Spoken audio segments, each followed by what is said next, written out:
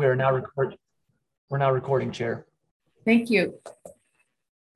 Okay, welcome everyone. I'd like to welcome you to the regular meeting of the Historical Preservation Commission for May 19th, 2022. I apologize for any delay. That was my fault. So I apologize for you having to wait. We've called the meeting to order. Is there a consideration by the committee to approve the agenda as provided?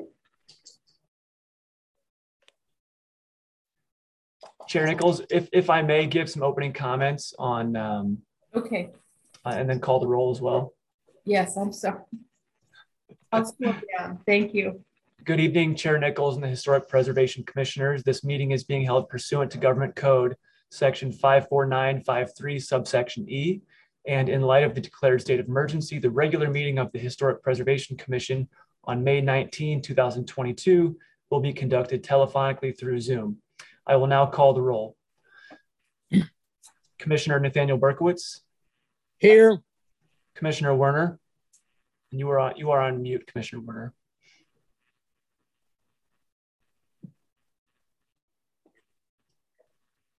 You are still muted, I believe.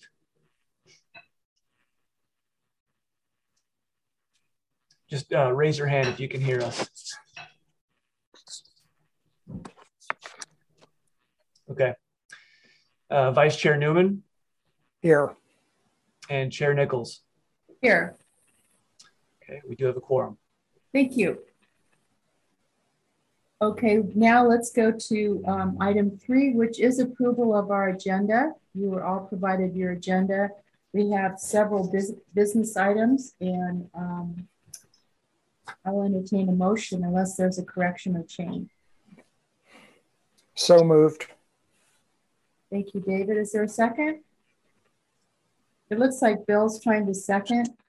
Can you hold your hand up, Bill? We still can't hear you. Okay, thank you. Okay, do we need a vote on that? I think a voice vote is acceptable for approval of the agenda. Okay, all in favor, say aye, please. Aye. Aye. Aye. Aye. Aye. Okay, that's unanimous, so I see no opposition. Thank you very much. We'll move on to item 4, which is the time for public comments not on the agenda. And I think Adam may have some suggestions about how the public can participate in this item. Thank you, Chair. This is the time to hear from citizens regarding matters that are not on the agenda. Except in very limited situations, state law precludes the Historic Preservation Commission from taking action on or engaging in discussions concerning items of business that are not on the agenda. However, the HPC may briefly respond to statements made or questions posed by a member of the public, ask clarifying questions, make a brief statement, or make a brief report on his or her own activities. The Commission may also refer matters not on the agenda to city staff or direct that the subject be agendized for a future meeting. Video or audio public comment participation is limited to 3 minutes per speaker. If you would like to make a comment, please raise your hand on the Zoom application and you will be called upon when it is your time to speak. To raise your hand from a phone, press *9. Each speaker will be notified when the time has elapsed. Please state your name when it is your time to speak.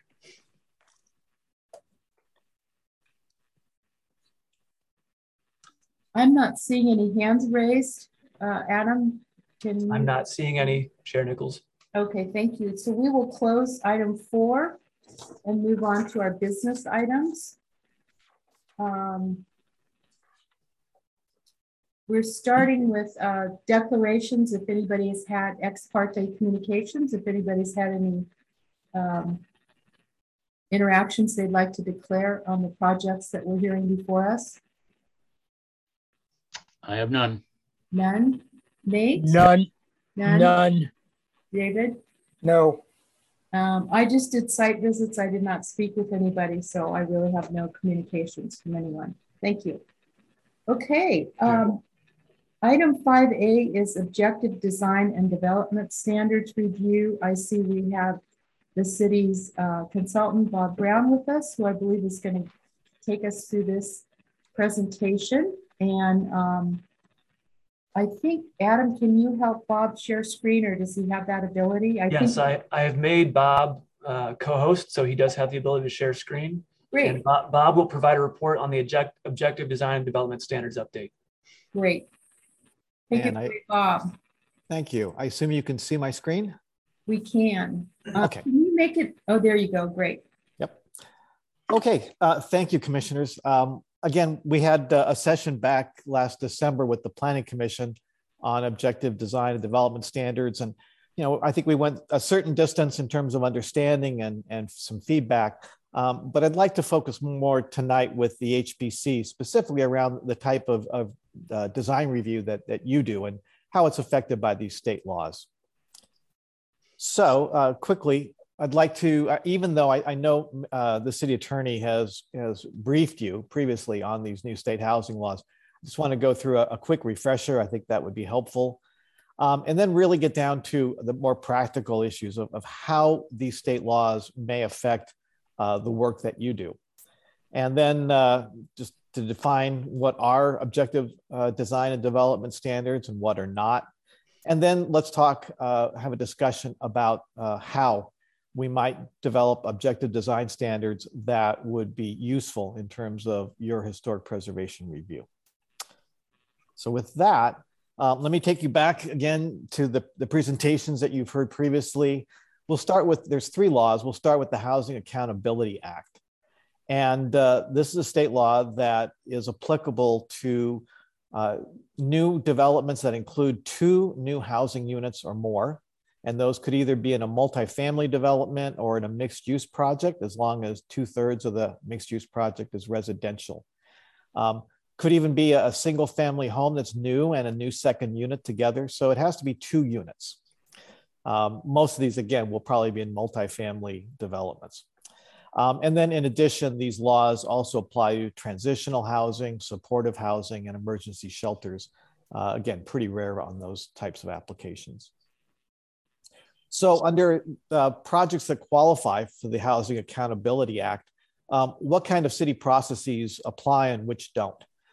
You can still do design review. And with the HPC, you still have the authority to do certificate of appropriateness. In other words, historic design review. And CEQA still applies to these projects. So not a lot different than what we're used to. But what can the city not do? You can't deny or reduce the density of these projects if they conform with adopted objective design standards. And that's why we're talking about adopting new objective design standards. Because once these projects comply with those, then again, you cannot, as part of your discretionary review, reduce the density or deny these projects. You can impose conditions on the project to change, this or that, this window detail or this fenestration, that's fine.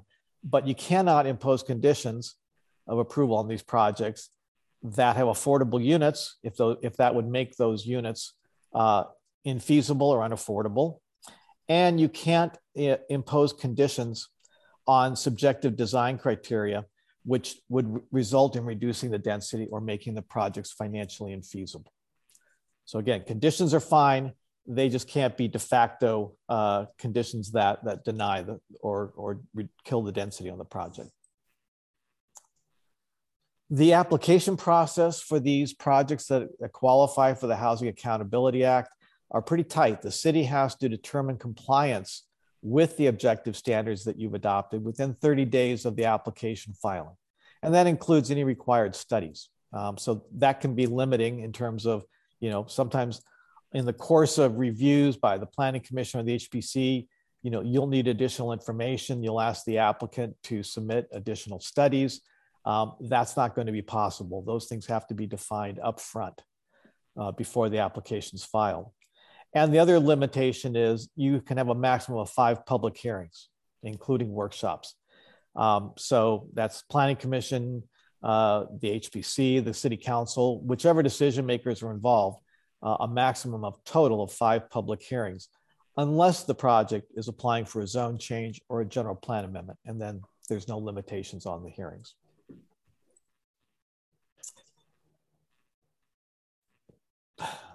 The next law is SB 35. And this is a little more restrictive. It applies again to applications of two or more new housing units, again in multifamily projects or in mixed use projects. But these applications to qualify for SB 35 have to include at least 10% low income units, which in most Marin jurisdictions, they require at least that or more. And the really limiting factor, I think, for places like Sausalito is the projects will ultimately have to pay prevailing construction wages. Currently, only projects that take federal monies, like affordable housing developers, have to pay prevailing wages, or in a few cities that have these requirements. Usually you'll see this in San Francisco or Oakland projects, not too often in suburban locations. And this is a real cost issue. And so it will probably limit the number of SB 35 projects that a town like Sausalito will ultimately see. What's excluded from SB 35 is anything that involves demolition of a building on a local, state, or national historic building register. So what that means is for the most cases, the things you deal with will not be SB 35 qualified projects. You also cannot have apply for an SB 35 project if you are demolishing affordable units, or if you're demolishing units that were rented in the past 10 years. They're trying to reduce displacement. And also properties that have mapped wetlands or in a floodplain, have a mapped protected species habitat, or are in one of the CAL FIRE high fire severity zones, which there are none in Sausalito, or very, very few, if any. And in terms of the process, this is a big difference. SB 35, it tries to create a streamlined process that's ministerial. So there's no discretion involved. It has to be approved if the project meets the adopted objective design and development standards. There's no ability to do public hearings or review it in that sense, or discretionary review. In terms of application requirements, in this case, the city has to determine compliance with the objective standards within 60 days of the filing. Consistency review, if it's extended by the applicant, et cetera, cannot exceed 90 days. So a very short window on these applications. Now, last one is SB 9. This applies only to single family zoning districts. And again, it excludes properties in historic districts, a little different than SB 35, but it excludes properties in historic districts or designated state or local historic landmarks. So again, as a result, the HPC probably will not be seeing any SB 9 applications. The other projects that are exempted from SB 9 being applicable are projects that demolish affordable units, again, or units rented within the last 3 years, not 10 as SB 35, but 3 years. And then again, properties that are mapped wetlands, floodplain, protected species habitat, or a CAL FIRE high fire severity zone would not be able to apply for SB 9.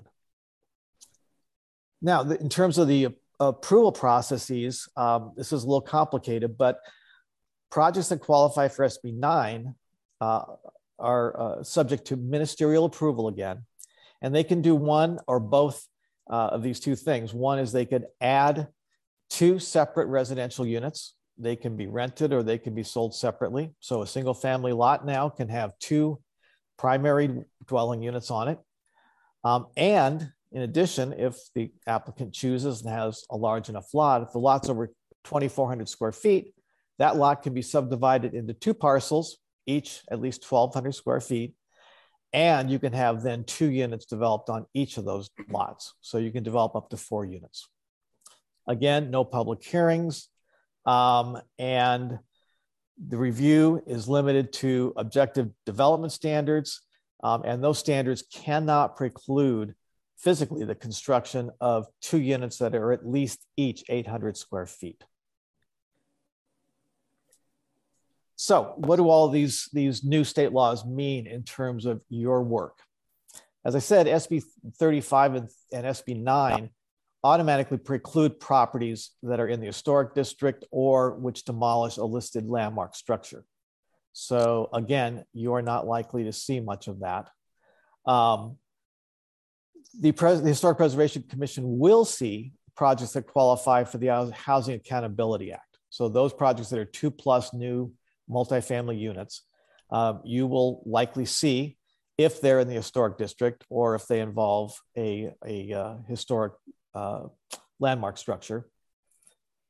And the HPC will continue to review HAA, Housing Accountability Act eligible projects, and you can continue to make recommendations on design related issues like historic character and such.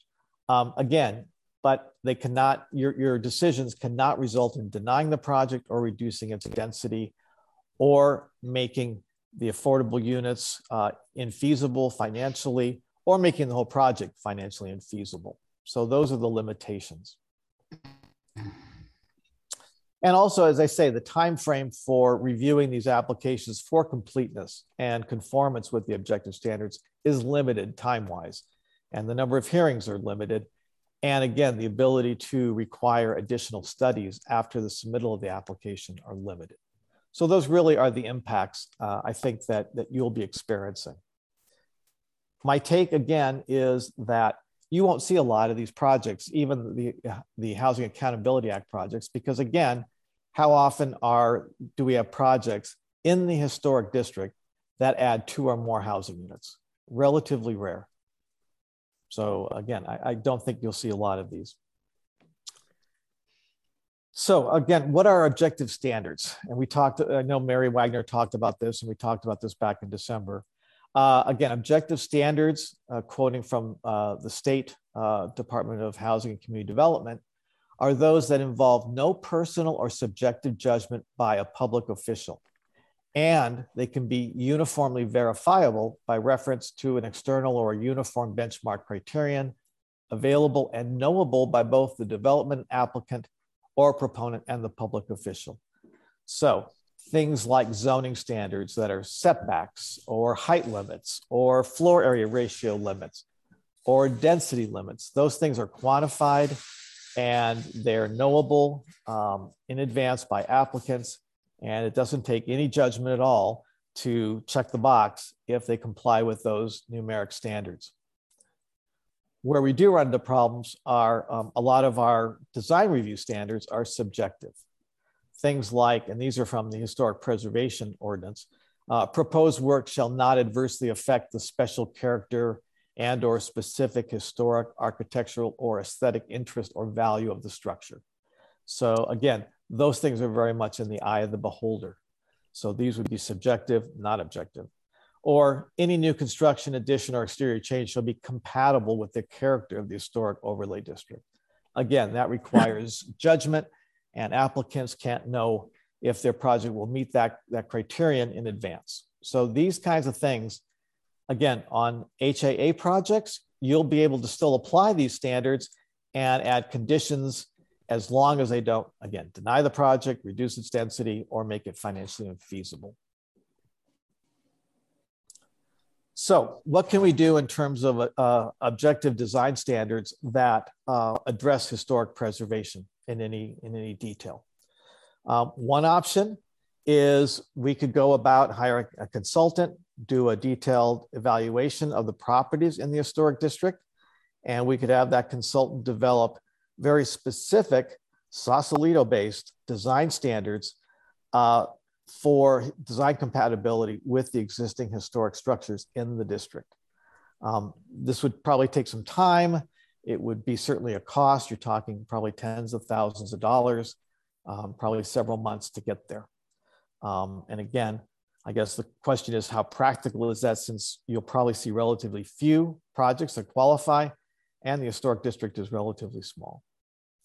The second option, and we discussed this back in December, is we could adopt very detailed historic district architectural standards that are already available off the shelf. And we showed you these. The city is pursuing the objective standards that come with the form-based code that Opticos has prepared countywide. Several of the cities in Marin are adopting these in the county. We're going through that process to try to customize them for Sausalito. back in December, we showed you that part of those standards can be very, very detailed architectural standards. These things regulate, the facade. They regulate storefront design, window sizing and dimensions, and style, doors, fenestration, materials. So your reaction back in December was, this is too detailed for Sausalito. It's too prescriptive. We're not Disneyland. We don't necessarily want to, make everything a historic style in the historic district. So again, our intention is not to pursue that. I'm just bringing that up as one of the options.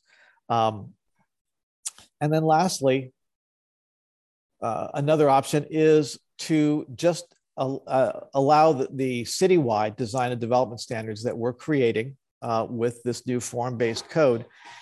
And without those architectural detail standards, just using the base form-based code and having that suffice for any Housing Accountability Act qualifying project that would occur in the historic district.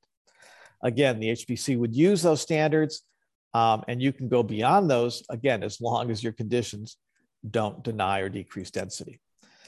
So those are three options I want to put in front of you. I guess the only thing I would say is I've done a pretty extensive search statewide to see who else is addressing this. And the answer is really not much out there. Even places like Pasadena that are well known for their historic preservation programs, their planner says that they have not adopted objective standards for historic review. So they are simply, again, using their subjective guidelines. And when they have an SB 35 project there, they're simply not going to be able to apply those. Even places like that have adopted objective standards, I mean, probably the one that comes to mind is Santa Barbara has. Quite a bit easier though, because there we're really talking about one principal architectural style, Mission Revival. And so, it's much easier there to create design standards that relate to that one style than trying to do something that cuts across many, many styles. So that's what I want to share with you tonight. Again, the main takeaways, I don't think you'll see many of these projects at all, because again, it's limited to the historic district and adding 2 or more housing units.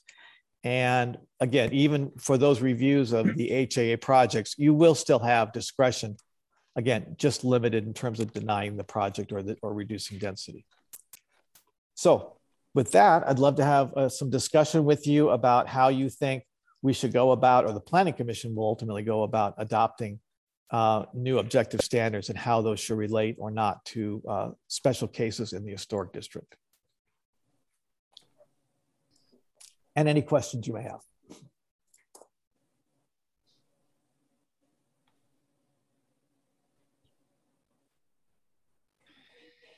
Chair Nichols, you are on mute. I didn't want to make any noise, pardon me. I wanted to thank Bob for the review. I think that's helpful. In the we've already heard this a couple of times, but just getting the review as a refresher is great. And I would like to ask if any of the commissioners have any questions of Bob. Let's do questions first about the presentation, and then maybe we'll come back to comments, and we're going to take public comment as well. So any questions of Mr. Brown about his presentation, what you heard? Okay, I don't see any. I have a couple, Bob. On page, I had a hard copy of the staff packet because it's just easier for me to manage. So what I'm referring to is a slide that came out on 249, which is summary of the state housing laws, restrictions on city discretion, that slide, Housing Accountability Act. On the last bullet, I'm curious, I understand the idea about not making something so financially unfeasible that it's not practical. However, if you're dealing with a historic resource that really is the only acceptable way for restoration or rehabilitation is the strict adherence to the Secretary of Interior standards, sometimes that requires defining objects to be made and whatever. So is this purview that we have diluted? we wouldn't be making it unnecessarily, but I certainly don't want to see plastic, woodwork to replace something that is had been crafted previously. Well, it would depend in each specific case. I mean, you would look certainly at what the entire project budget is, and then what the specific design requirements that you've placed on it, let's say through conditions of approval, and how much do those add to the cost of the project. I mean, if it's extremely minor in the hundredths of a percent, that's probably not going to be a problem whatsoever. If it starts being a significant added cost, and the developer then comes back and says, according to my pro forma, this isn't going to work for me anymore. Well, at that point, you're into a back and forth, probably with legal advisors, looking at that pro forma and looking at some of the assumptions for profit, et cetera. It's a judgment call, and it will have to be made on a case-by-case basis. So I can't say that it won't limit you. It may, but again, it would have to be some pretty pricey add-ons, I would think. It depends. It's probably on the project, but unless there's an objection from the rest of the commission, I would just like that noted that we're obligated in some cases to use those standards for some of our more important historic resources. And I would not be, I certainly don't want to make the project more expensive, but I don't want to compromise because of cost if that resource is important. So if we could just note that, I'd like that to go on the record. And I guess the other point I'd make is CEQA does still apply. And so of course, the CEQA analysis would take into account the historicity and what the mitigations are for that. And so again, that kind of mitigation could come down through the CEQA process as well. Okay, thanks. Next question is on the slide that I show as page 251, and it's the next one about application process requirements. Mm-hmm. And that's what we just talked about. So my other thing would be, I started reading the packet to understand the form-based descriptions. Didn't read the whole packet, but I got in here for a while and I intend to. But for our purposes, it looks like the form-based code will be replacing, in a nutshell, user code. So if we have individual structures that we are told we can have review over, if they're on a list, and they're within one of these form-based areas, whatever that code is for that area, how does this isolated, perhaps historic structure, what's the tension on that and who prevails? Well, the idea is that for the Housing Accountability Act projects that are that qualify, that we would be using this form-based code. But again, you're probably not looking at building modifications much. You're talking about projects that add 2 or more units. So in most cases, you're probably talking about a new structure or an addition, and that new structure or that addition would be subject to the form-based code. So again, a lot of that, particularly in the historic district downtown, is trying to get the building up at the street frontage, trying to make sure that that the height is reasonable, putting the parking to the rear, those sorts of things is really what the form-based code is trying to mandate. Okay, and probably not likely that are that much, because we know that we do not, our list needs to be more robust and documented, and that's just an ongoing wish list. So lastly, I would ask, you mentioned on the, this one is on 264, and it was options for the design standards, which you answered in 2 or 3 different options. But when I read this, the thing that stuck out to me was that there wouldn't be, there might not be time for our review anymore. That was really problematic because of these new timelines. So again, I don't think that's the case because, as I say, SB 35 and SB 9 projects will not be qualified in the historic district or dealing with a landmark. So those are the projects that are ministerial and have a very short timeline. The Housing Accountability Act projects, that their only time restriction is the initial finding of completeness of the application. And from that point on, the only limitation is 5 hearings total. So you're not under a time constraint with the Housing Accountability Act projects. So where are we though in our regulations if we have not placed something on the list, but the probability of it being a resource, where do we stand with that? That's where you have a problem. That's what I thought. Yeah, because you will not then be able to ask, for a study from an architectural historian to make a determination if it could qualify as a historic structure to be added to the list. That's what this law is trying to do, is trying to make cities define your rules up front.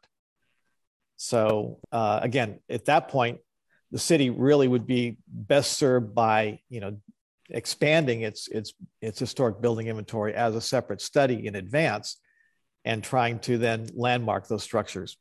Absolutely. And will you please underscore that point when you're reporting back to the Planning Commission? Sure. I'm asking for that. That's very important for us. Sure. Thank you. I think more than anything, though, it's probably a council discussion about budgeting. Oh, absolutely. Well, we had the money before it was taken away from us. I've been on this commission off and on for a long time. So, okay. Yeah.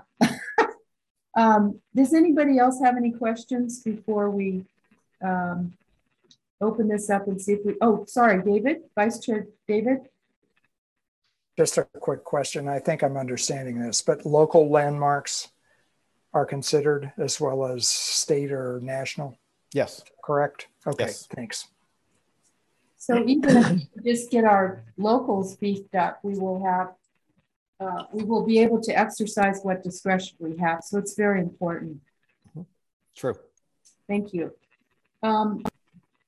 Adam, do you want to ask if there's any public comment? We haven't, any other commissioner before we go to the public? Okay, let's go and see if our public has any comments. The sun's starting to get in my eyes, so I'm going to see what I can do here. If the public would like to comment, you can raise your hand in the Zoom app, or if you're calling from a phone, press *9. And I'm not seeing any hands raised, Chair Nichols. Okay, we will close public comment and bring it back then to the commission. And I think what would be helpful is Bob asked a couple of questions during his presentation, and any comments on that. I think, Bob, if you wouldn't mind going over the one in particular about what the options are, and we'll try to get some feedback, because I think this is a great opportunity. I appreciate you getting this to us so we have another chance to comment on the draft. Quite all right. Let me make this full screen. Let's see, slideshow. Okay, so again, the 3 options as I see them is, first of all, we could, again, do a very detailed evaluation of properties in the historic district and have a consultant come up with design standards for anything that would be built in the historic district. Again, probably a pretty costly and somewhat lengthy process. The second would be, as we discussed back in December, that you were not necessarily enamored with, was adopting the very detailed architectural style standards in the Opticos form-based code. And then lastly, just allow the Planning Commission and the Council to adopt this form-based code and just accept the fact that it will regulate the size and scale and the storefront design of buildings in the historic district, but we would not have special district specific design standards. So without that, anything that we in our review would be considered subjective, almost even as a condition, right? Yes, but again, with Housing Accountability Act projects, those that don't qualify for SB 35 or SB 9, even though you have subjective standards, you can employ those as long as your conditions don't deny or cause the project to be financially infeasible. And so those are the restrictions. So you still have the ability to do subjective review and make conditions of approval again, that don't result in costs that totally blow the project feasibility out of the water. Okay, thank you. Is there any comment on this?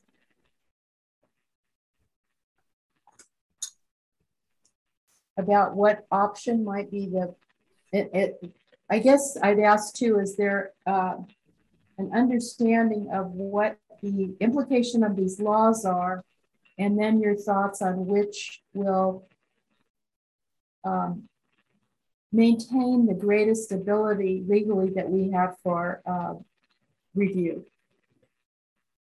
Well, again, if you're willing to spend the time and the money, developing historic district specific design standards would certainly put you in the best position, because then you will have objective standards, and you can apply those to these projects, and it certainly eliminates a lot of the confusion, and then debates about what's financially feasible, et cetera. So that certainly is your strongest case. Again, you're talking tens of thousands of dollars and probably several months, sort of a parallel process to what we're doing for the citywide standards.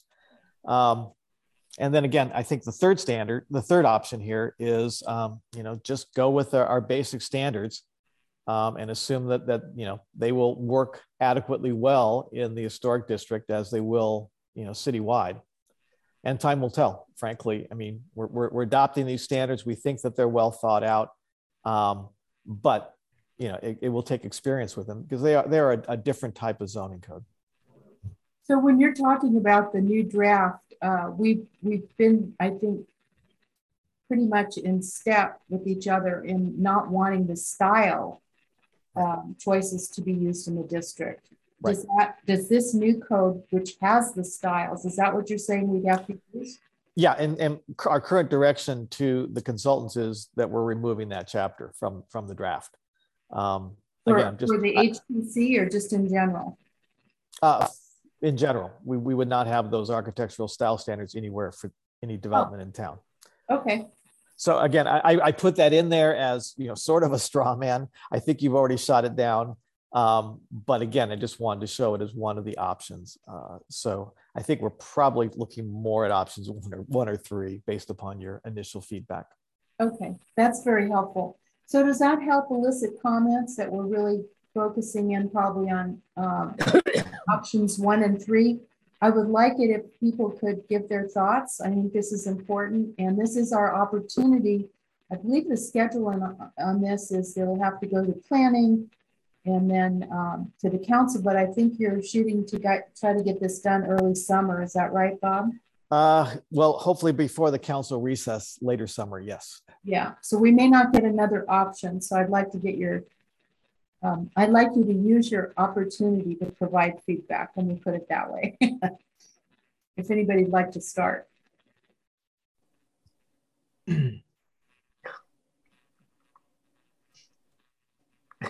Any other questions about the options that were just clarified?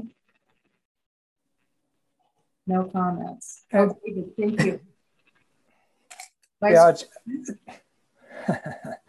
the question I have is about financial feasibility, and I'm not sure anybody can answer that one. But obviously, if we're relying on the developer's opinion of financial feasibility, they could object to any change that was going to be made. And so I guess the question, and I'm not sure, Bob, you can answer that, but how is that thought of in terms of a test? Is the expectation that the jurisdiction is going to have its own financial feasibility assessment? In which case, who would do that for our city? And given the current market issues, there are a lot of arguments about what financial feasibility actually means. Right. And so I just wondered what the context is of the discussion that you may hear out in the broader world about this, because of interest rates, inflation, whether prevailing wage rates, et cetera, et cetera. And having been on the side of the owner on many occasions, trying to assess what financial feasibility actually means. You know where I'm going with this question. I mean, do. it's just I do. generally what is the world at large thinking about this? Well, defining financial feasibility is kind of like defining pornography. It's a case by case, evaluation. And you're right. Financial performance for development projects. They have dozens of assumptions. Any one of which you can modify just slightly and get a different result. So what would happen is the city attorney would very quickly get involved. The city would probably hire a consultant, somebody who is either in development finance or construction cost estimating or both. They would go over the developer's pro forma. They would try to shoot holes in it. And again, it is sort of a back and forth. And then ultimately, probably the at least internal decision maker on something like that would be the city attorney. And it comes down to, how much risk does the city want to take in being sued? So again, it's a very convoluted answer, but it is very much a case by case evaluation. Yeah, I brought this up in the context of what you probably have read today or seen online about Concord and their continuing attempts to develop the formal naval depot there. And they're in, that's a huge project, of course, but they're into discussions that will be in millions of dollars. I don't think Sausalito will get that far, at least for a while. So the answer is what you gave, which is case by case evaluation. It's going to be a case by case evaluation. Yeah. The other, this is more a curiosity question than I think number 3, at least in my mind, seems to be the only workable one at the moment. I am hearing or reading from sources that form-based code will actually be an AI assessment fairly soon. That you can take a project proposal and run it through a machine, and it'll tell you whether it complies or not. And I was just curious if there's been any conversation about that. I'm not suggesting that people like Adam will not have a position in the future, but I'm suggesting that this could be more, let's say, either A or B, right? In the future, and not that some of these things about that you're raising, which may be there for the short term, may not be there for very long, including whether or not the cost modeling could be done at the same time as the assessment of compliance with the form. Have you heard any of things like that? Yeah, I have. And that's a really fine question. You're right. The state pushing us to have objective standards does create the opportunity to be able to do plan checking on these things in a much more streamlined or even a digital manner. And so actually ABAG is pursuing this, the Association of Bay Area Governments. They've actually hired Opticos and a computer software firm, and they are trying to test some software that would do this. I think that they picked something like 6 or 10 cities as part of an experiment. So that work is being done and will be done probably for the next several months or year or so. And again, hopefully something will come of it, because it would be great. Clear places like Sausalito that is so, staff constrained, to be able to have software like that to do these very basic checks would be terrific. And I'll quit, but that just it seems to me that the other question would be, would the project proponent have to agree going in when they submit their project that they're going to comply with whatever the outcome of that, I'll call it machine assessment is? I don't know about that. I think, after the machine assessment and then the results are provided, I think, the applicant could certainly challenge them, but again, they'd have to have a basis for it. Okay. I was just curious to go further with that. Thank you very much. Appreciate it. That was an interesting question. Thank you. Any other Nate or Bill? Any comments? Oh, my only comment is that I'm very happy that I've retired.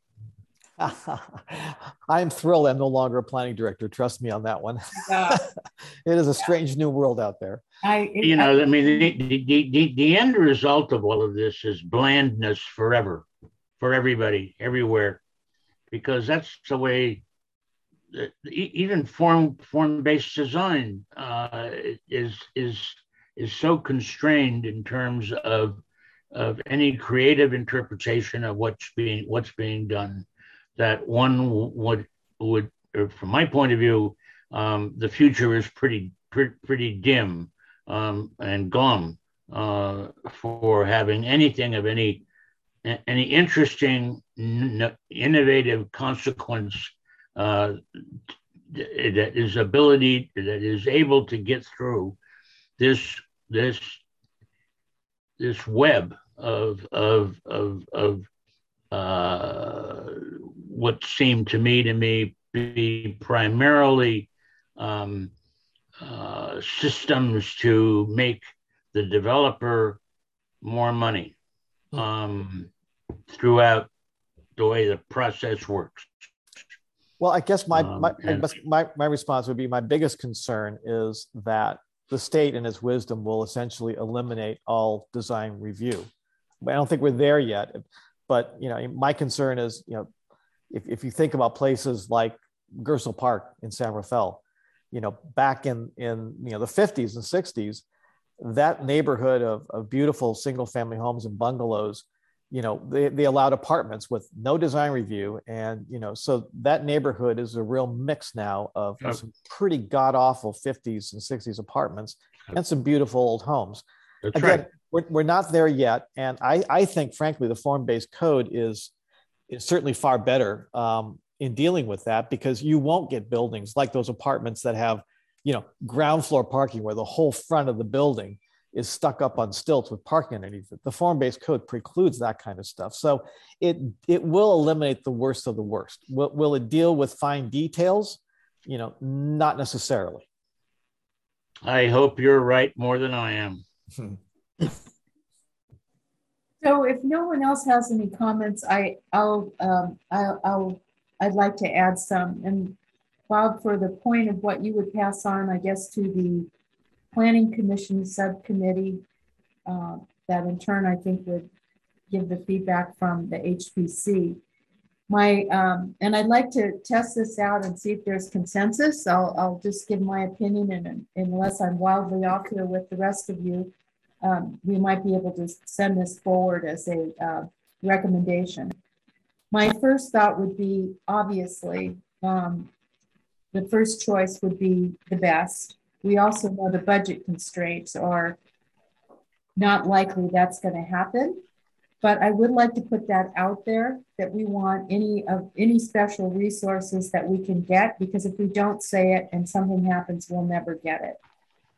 However, I can live with 3, because I think we obviously are not getting a lot of choices here, but my main goal is to figure out, again, not to be obstructive. We know we have to legally comply, but let's hang on to the most,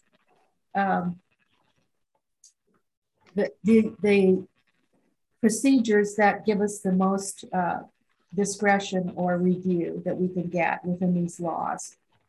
So number 3 again was essentially using the proposed form-based code that will come out of the Planning Commission process and use that in the historic district for these HAA qualified projects. Yeah, without the specific building types. So what we get out of them is probably gonna, I'll try to keep my Planning Commission hat off of this, but that would tell me that we're talking about, setbacks from the streets, that kind of thing, regardless to architectural style so much, but more about place and the way the buildings are situated. And Bill has been a planning commissioner, and I know David knows this. Does that sound like something that we feel comfortable going forward with. I doubt that we're going to see a lot of these, but I have no, who knows, right? We just don't know anything. I feel like we're kind of operating in the dark here. Everyone is. And I know that even on, housing elements and everything else, everything is not answered. Even the state doesn't have these answers. So we don't know how they work until maybe we get some of these test cases. But would you be able to feel comfortable with option 3, knowing that we won't have these confinements of these styles? My worst example being all of a sudden a Tudor being plopped down in the middle of our historic district where there's never been a Tudor structure there. Could you live with that? And, or if you'd like to amend any of that recommendation, I'd like to, we have some other business items, but I want to make sure everybody gets a crack at this because as I said, I'm not sure we'll get another one. Would that be a reasonable recommendation from us? First, we want to get we'd love to have the DODO do the professional study. And number 3, we could live with what the Planning Commission will come up under form-based, excluding specific building styles for HAA projects. Talk to me. David, do you have any thoughts? Okay, Nate. Yes, thanks, Nate. Is there any way we could talk about time? We've talked about cost and sort of shows you don't really want to be in the costing business and shouldn't be. But time seems to be a much more important aspect of whatever we do than any other factor. And I don't know where it would put it, how you would fit it in, and what kind of timing limits there might be. But I have a feeling that it would be more beneficial to the future if we had time restraint or time quotas on what we do today. So I haven't thought this out very far, but I think that this is worth a little bit of discussion. So do you mean time to have this discussion and provide input, or adjust? No, I mean the time involved in from creation to completion. I believe those are baked into the state laws, but I'd like to get Bob's opinion on that. Like the 45 days, et cetera. Is that what you mean, Nate? Well, I'm seeing structures that we've talked about in this group, this commission for a couple of years that are still incomplete. And it was time wasted on our part, on the city's part, and we still have no construction. Can I make a suggestion? When we come down to communications from HPC members, can you bring that up? Because I think that is more to do with enforcement on permit duration than applying to the code here, if that would work for you. I think that's what you're talking about. In part. Okay.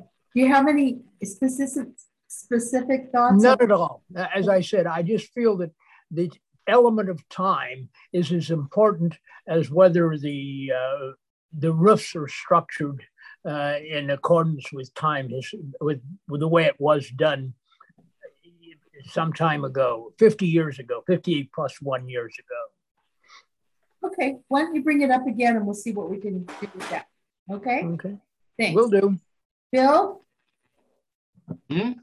Are you've added your comments? Are I'm sorry. You okay with one, sort of going with 1 and 3? Oh, as far as I'm concerned, 1 and 2 are both so restrictive and restrained that they you might as well shut down any kind of architectural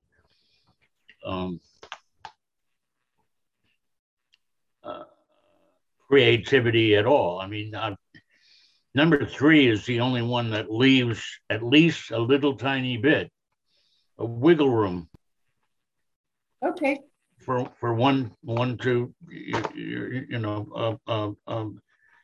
get in the old playground of design. okay. David?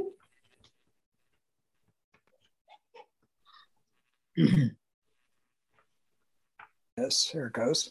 I agree with Bill. I think number 3 is the way to go.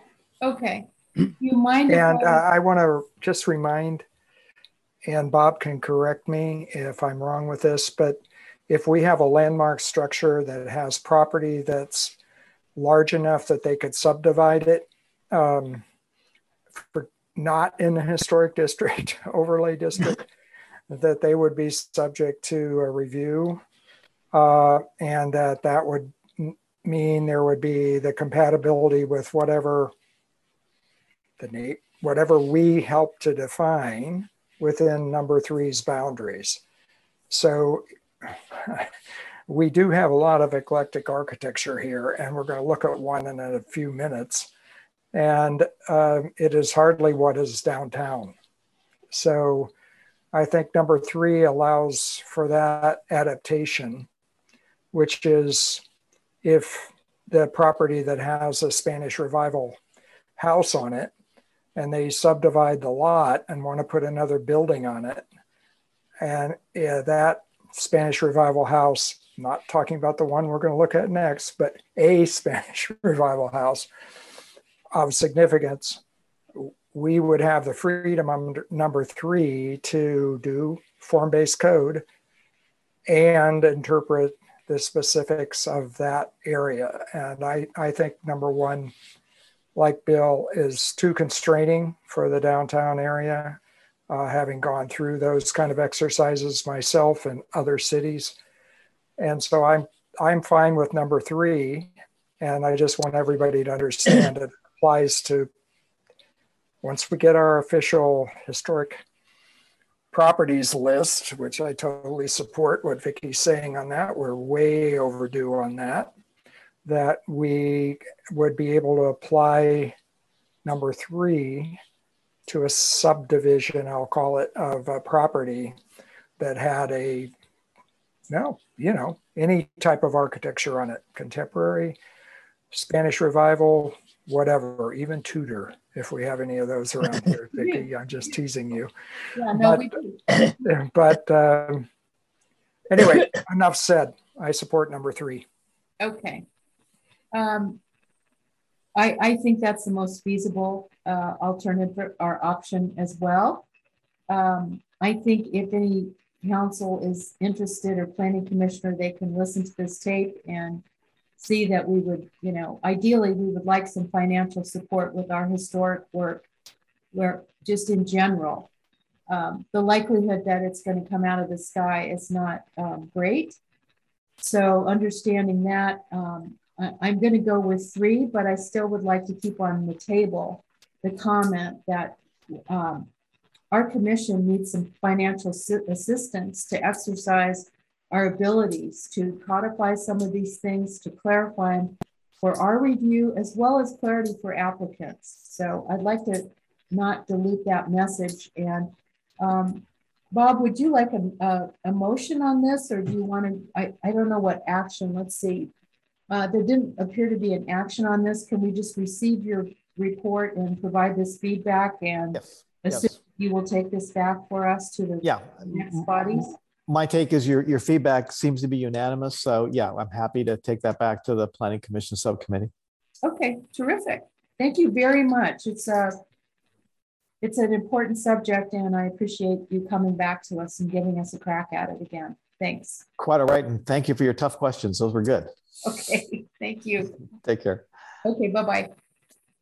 Okay, ready to move on to item 5B, which is 28 Spencer Court. Adam, will you announce this project for us, please?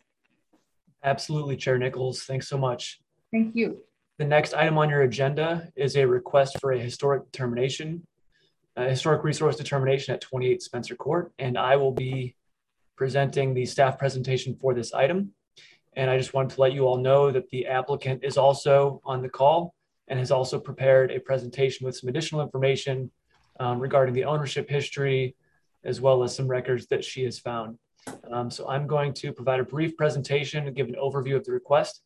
And then whenever you all are ready, the applicant has prepared some additional information. So I'm going to go ahead and share my screen here.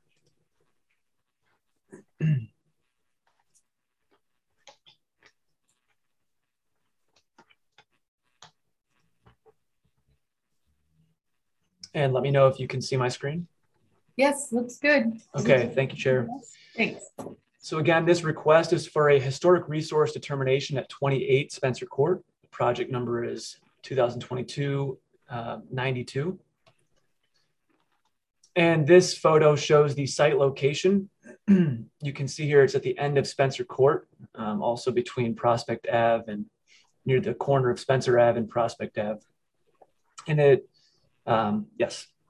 So I will bring up this in just a moment, but the applicant has referenced the property at 19 Prospect Ave here as well, which may get into the confusion with some of the addressing, but the applicant has additional information on that. The HRD packet was prepared by architect Miss Megan Kelly Sweeney, who is on the call tonight, and was submitted to the CDD department in February 25 of this year. And with their application, they've included the application, site photos, permit history, owner's history, as well as some supplemental information regarding the Bird's Nest Cottage. Now, the reason this request is before you tonight, what triggered the review is the applicant applied for a zoning permit to construct a 106 square foot addition, including a junior accessory dwelling unit at the property. The planner who was assigned to the project at that time noticed that this address was flagged as a noteworthy structure. And in looking at our list of noteworthy structures, it is noted that 28 Spencer is included on that list as the Bird's Nest Cottage. It's also included on the Historic Properties Directory for Sausalito, but with the designation of 7N, which when you look at that code list means needs to be reevaluated. Now the applicant believes, and she will include more information here, that according to her research that 28 Spencer Court was errantly listed as a historic resource, and they are requesting HPC review of the application materials, and that the HPC make an advisory determination confirming the applicant's assertion that the property was errantly listed as historic, and to determine that the property does not qualify as a historic resource according to the criteria under the Public Resources Code sections listed. So to summarize, there are two main considerations: the facts surrounding the designation as a noteworthy structure titled the Bird's Nest Cottage, and the building's potential to be a historic resource based upon those criteria. So a little bit of information about the structure. The assessor's records note that this structure was constructed around 1923. However, with the applicant's research, she believes that it was constructed sometime between 1911 and 1919 per Sanborn maps. As far as the overall style, 28 Spencer Court is a typical Spanish colonial revival building with the white stucco exterior, red clay tile roofing, wood windows, and divided lights. Comprised of multiple volumes of varying heights from 1 to 3 stories. And she notes that the property has been significantly altered and expanded over the years. And concludes by saying that while it does feature some typical features of a Spanish colonial revival building, that the property is not an exceptional or particularly emblematic example of the style, nor does it have distinctive artistic features. So these are some photos that the applicant included in their application, and there are some listed here as well, or shown here as well. These are neighboring photos that the previous planner on the project had taken, and some of these were actually included for a previous request at 19 Prospect Ave, as these properties are located directly abutting one another. So you can see a mix of styles here. And this is the permit history that the applicant provided with their materials, starting with the most recent. And then the next slide shows the oldest renovations or work that's been done. Some of the work of note that had some effect on the exterior of the structure would be this construction of the single-story garage on the concrete foundation with the relocation of the entry stairway. The renovation of the second floor plus the addition of 440 square feet above the dining room, replacement of the deck. You can see here some other interior renovations as well. And these are some of the older permits that the applicant was able to track down as far as work that's been done.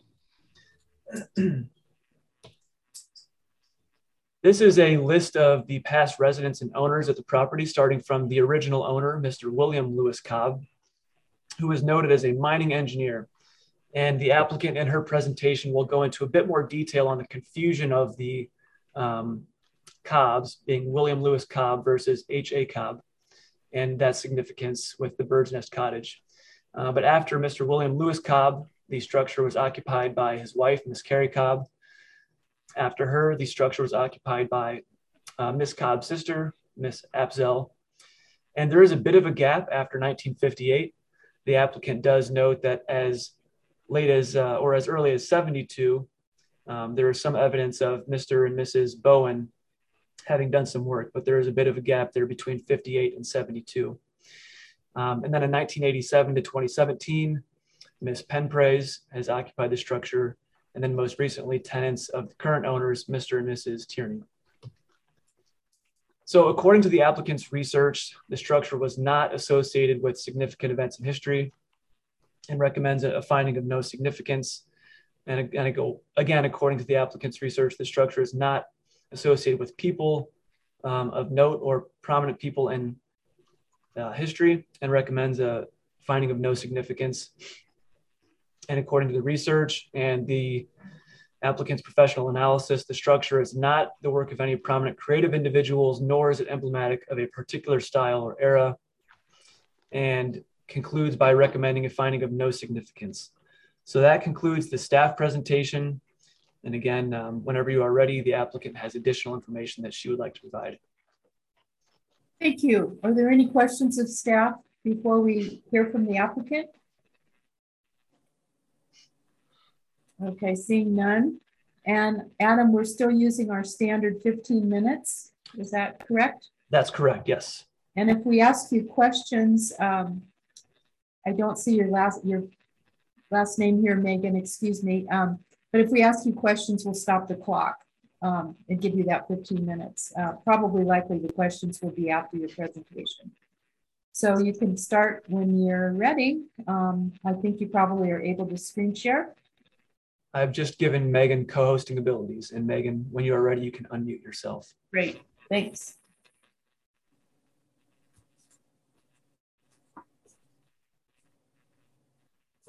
Thank you. Let me see if I can share my screen. I think that'll probably be easiest. Or maybe I'll start with just a little dive into some of the details, and then I have a few historical maps and some photos to talk through as well. And I have to say, I appreciate you taking the time to run through all this. I know it's quite a story, and it actually was really kind of fun to dig into. And I learned a lot from the Sausalito News, which was great to have access to. So as we dug into looking at the sequence of ownership, we found that H.A. Cobb's Bird's Nest Cottage is mentioned in the Sausalito News as early as 1890, and is noted as being near Wildwood Glen, near Casno and Glen. And in some of the other supplemental information, there's also some notes about him living for a long time on Casno. And my apologies if I'm not pronouncing that correctly. H.A. Cobb died in 1907 and left one daughter, Mamie Cobb. And 28 Spencer Court was part of Lot 8, Block 13, which was owned by Helen Warburton. Let me just switch to the maps as we go forward here. And share my screen. Let's see.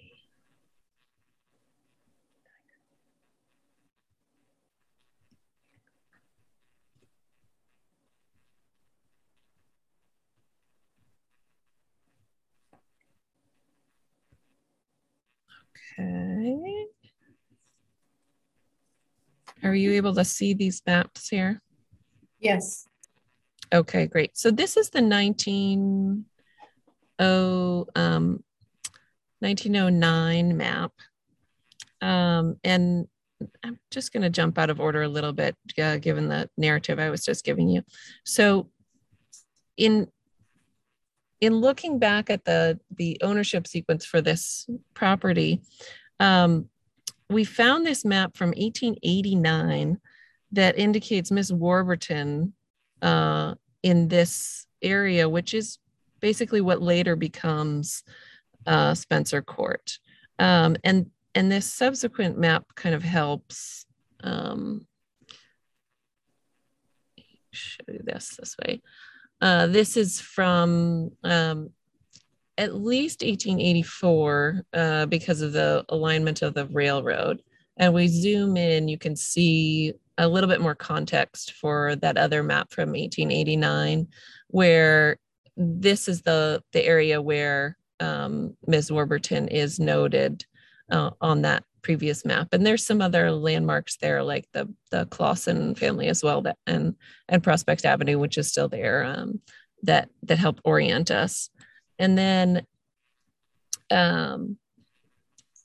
Miss Warburton is recorded in the Sausalito News as having sold the property in 1891 to Millard Hudson, who then appears to own the property at least through 1901 when he takes out a deed of trust with the bank, basically. So this entire time through the 1890s, when H.A. Cobb was known to be of Bird's Nest Cottage, this property where 28 Spencer Court is now was owned by other people.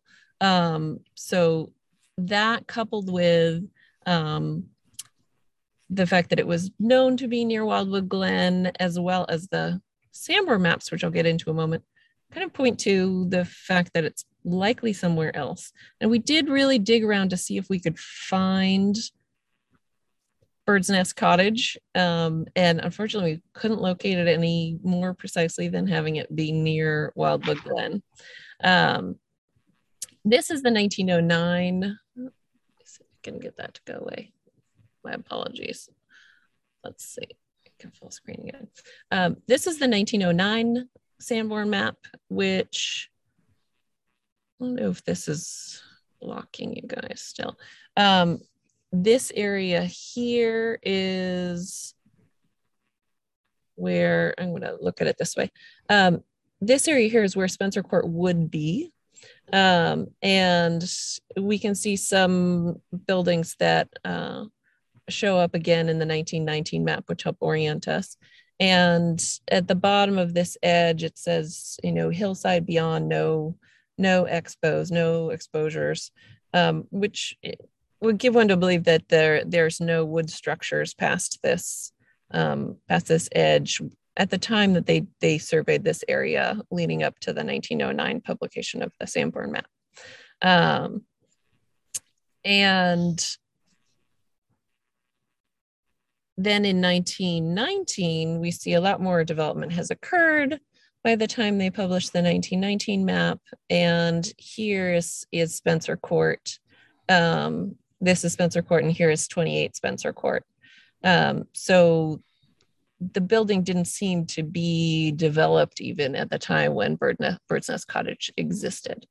I think because the first owner that we have found of 28 Spencer Court was William L. Cobb, who happened to have the same last name.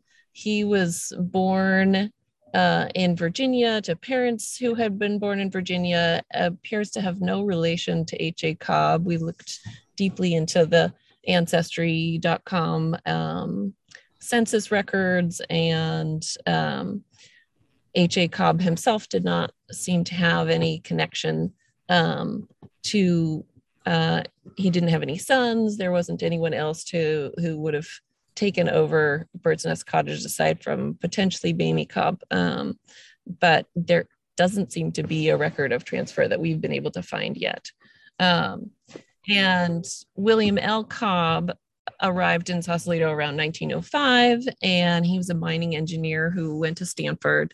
And he and his wife seemed to host some social events, but did not otherwise have a significant role in local or state history. And then zooming in on the building itself, this is the footprint that is shown as a small one-story building. And this back edge along here, if you could see my cursor, is actually largely similar to what is there now at the back of the building, which is kind of an odd little hodgepodge of zigzags. Spanish colonial revival sometimes often does have a series of volumes that relate to each other. This is a little bit funky. It lends one to believe that it's unlikely that any prominent architect was involved. We don't really have any record of, building permits or plans other than the Sanborn map at this time. And then as we go forward, I'll switch to the photos so you can see. This is the house now. There's been a series of additions. So this living room volume was added at some point. The second floor was added at some point. Excuse me, I can't see any of these additions. You're just cursing on the Sanborn map. Is that what you're doing? Oh, sorry. Let me make sure that you can see this. I think I'm having a sharing challenge. Thank you for letting me know. Let's see. You may have to stop share and then reshare. Oh, thank you. Yeah. And I've paused the time. You're at about 6.5 minutes left. Okay. Thanks, Adam. Okay. Can you see the photos now? Yes, thank you. Okay, great. So this is the building that is there today. And this volume of the living room was added at some point. And there are a number of building permit records. This seems to have happened before any of the building permit records. This volume on the front was also added at some point. The second story itself was added at some point. And also in addition on the rear. So I'm just going to skip ahead a little bit so that I can show you where that is. So this upper addition is the one that we have in the permit records that we know was added later on top of what is the dining room below. But as you can see, there's been lots of pieces along the way that have been added to it. And then I'm happy to walk through as well. We focus primarily on the story around the ownership and the question of Bird's Nest Cottage and that chain of ownership to understand what had happened there. But of course, we can talk about the building itself as well. My understanding was that it was only before only necessary to do this evaluation process because of that original designation on the noteworthy list. So that was what we mostly focused on because the original 1977 resource survey evaluation noted that the building had been significantly altered over the years and added to and mentioned that the historic significance of the property was its really connection to H.A. Cobb as the builder. Now, given that it appears to be constructed after he died and to not be there when Bird's Nest Cottage existed, it seems like there likely was some mistaken identity along the way because William L. Cobb has the same last name, which is understandable. So we're mostly wanting to get that sorted out. But I can talk a little bit more about the building itself too, unless you have questions about what I've already talked through in terms of the people in the chain of title. Any questions of the applicant? We have all the material you just have gone through in our packet, so thank you for going through them again. I think you actually had maybe 1 or 2 Sanborn maps that wasn't in the original packet. Any questions? Vice Chair Newman, it looks like you might have one. I just have a question about the fact that in the materials we've looked at, it goes from 28 Spencer Court to 26 Spencer Court and then back to 26. Yes. Thank you for bringing that up. That was another sort of odd quirk, is that it's listed on the historic survey as 26 Spencer Court, and it's listed in the CRIS and the NWIS databases as 26 Spencer Court. And, you know, on some of those Sanborn maps, you do see the neighboring adjacent property, which is now 19 Prospect, numbered as 26 Spencer Court. And, you know, I don't know if they ever actually used that address or if that might be part of some confusion back in 1977 as to which building they were going to look at. But that is another kind of odd piece of the puzzle a little bit. In terms of understanding how 28 Spencer Court got on the noteworthy list. But, you know, unwinding all the story of Bird's Nest Cottage, I think is a bigger piece of the puzzle than that. And that seems like maybe a typographical issue that came up along the way. It may or may not make it easier to take this property off the noteworthy list, since the databases are all listed as 26 rather than 28. I think it's only the Sausalito list that lists it as 28 Spencer Court. One more quick question. When was the last edition? You pointed to several of them. What year was the last edition added? Let me double check. I believe that was the 70s.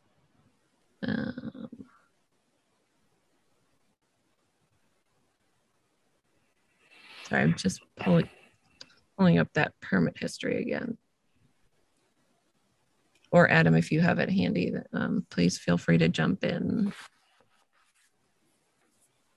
Here we go.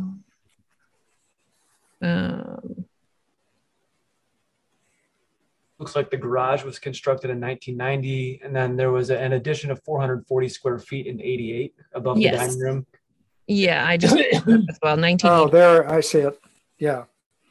Permit number A05293, 1998, renovate. Second floor plus addition of 440 square feet above existing. And that was that flat roofed piece that you showed us? Okay. Mm-hmm. That's my understanding. I mean, that is above the dining room, and the flat roof looks like it's likely an addition from the 80s. Would you just mind pointing that out? Do you have a cursor? Yeah. Thank you. We don't know where all the rooms are in the house. Yes, I know. There so this it is. The aerial view. You can see here this gray roof. Right. Okay. Was added at in 1988. So any other questions? I have a couple. I'll wait if others have a question. David, would you like to ask anything else? No, that's fine. Thank you. Okay. Bill or Nate? I saw 4 little buildings in the back, but I don't see them here in the picture. Can you tell us about that? Yeah, most of those are no longer there. There is just sheds or what? Yeah, they must have been little sheds of some sort. Not an AUD.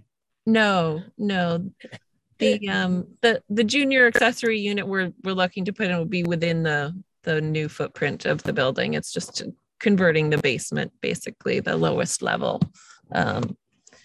into a proper ADU. Then what is this little addition in the center lower portion?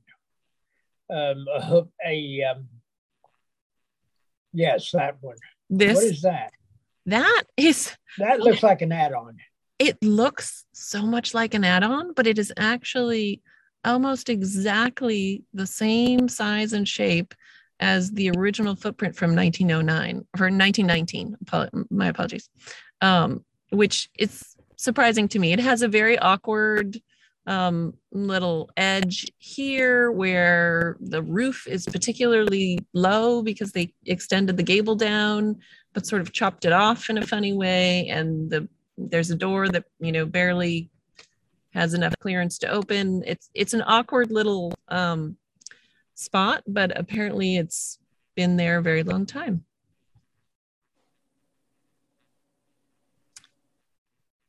So I would just like to, I guess I'd like to say that since we're using the Sanborns, that we don't know clearly when this was built. It's either been between 1909 and 1919. There was a flurry of building activity in Sausalito in about 1911, which was shortly after water came Sausalito, and a lot of sort of chamber booster activity about buying here and living here. I appreciate all the work you've done. This is always a point that I like to ask about. I appreciate your research on the Cobbs. General Cobb actually owned the area above this. You see Cobb Avenue on the maps. So they lived very close to one another.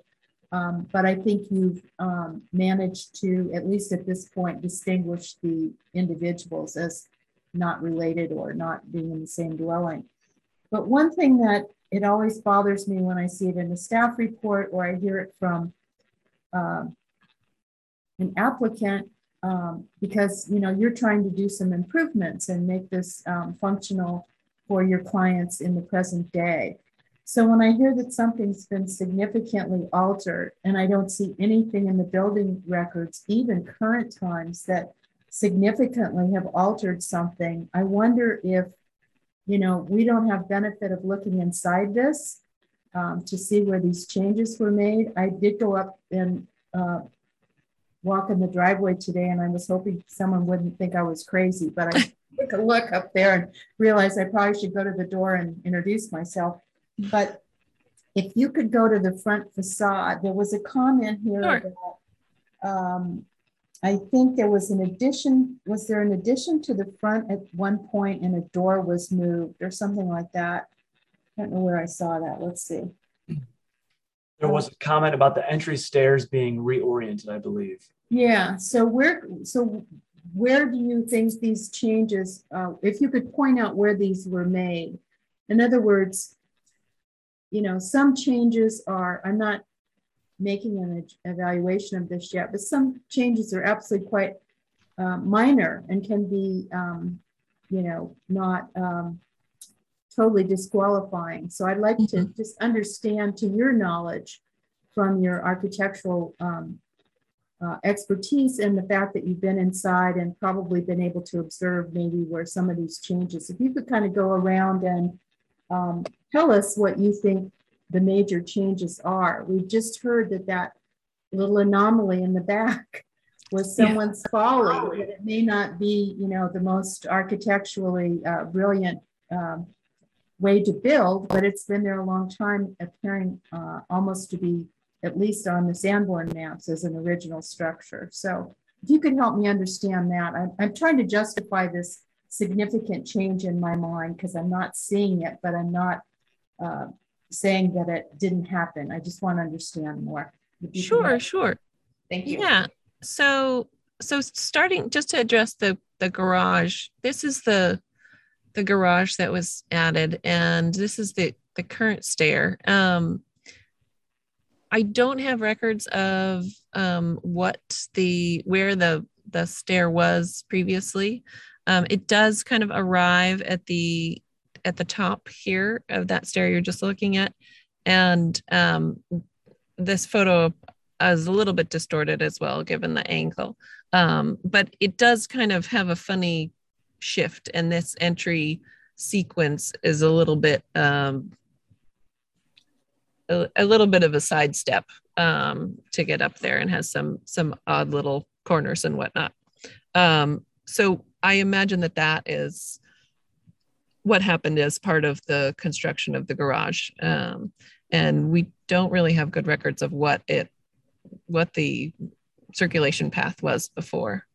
The other pieces that we can see from the Sanborn maps and the change over time, and is that this volume and the deck in particular has gone through a number of revisions and changes over the years. And this volume on the front of the house, which maybe I'll switch to,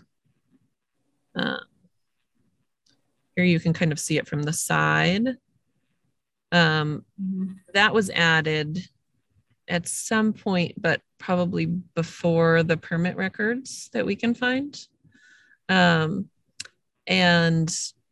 this is the living room volume. So let me see if I can. So this is the living room, which was added at some point as well. And up here you can see the upper story in the back was added in 1988. The second floor, it also must have been added at some point, but we don't have specific records about when the second floor was added. It says renovate the second floor. Could the second floor have already been there earlier than 80? Yes, I think probably this part of the second floor was there. Let me switch to the aerial so you can see a little. So I think this part of the second floor was there first, and that we don't have a good record of. And then this part of the second floor was added where the gray roof was in 88 at that point. And, you know, looking also, I think some of those records, there's been a number of significant renovations to the interior along the way. You can see in the permit record that the kitchen was renovated, I think 3 times, and the entire main floor was renovated. And I think, you know, all the doors and windows are not necessarily up to date, but they're clearly not original. And the building itself has a lot of maybe more 80s details to it in terms of the interior. It doesn't feel like there's much historical integrity inside the building. So we normally just deal with the exterior. I just thought, yes, you knowing the inside, if there'd been like some, you know, weight-bearing walls or something structural inside that might have been in conjunction that suggested a revision or something. Okay, I think that's all my questions for now. Anyone else have any questions? Is Bill still with us? Yeah, I am. Okay, thanks, Bill. I couldn't see. I'll get a different view. There you go. Okay, if there's no more questions. Can you hear me now? Yeah, thank you. Oh, good. If there's no more questions of the applicant, let's see if the public has any questions, and then we'll come back with comments after we've heard from the public. Adam, would you like to call for public comment? Yes, if there are any members of the public who would like to make a comment, please raise your hand in the Zoom application, or if you're calling in from a phone, you may press *9. And each member of the public will have 3 minutes to comment. And I'm not seeing any hands raised, Chair Nichols. Yeah, I can't get my bar up with the share screen, so I can't see anything. I'll rely on you. Oh, Seeing none, let's close public comment and we'll bring the discussion back up to the commissioners. and Megan, you can stop sharing screen. Okay. Yeah, Thanks so much. Thank you so much. okay, there we go. Thank you. So would anyone like to start on comments?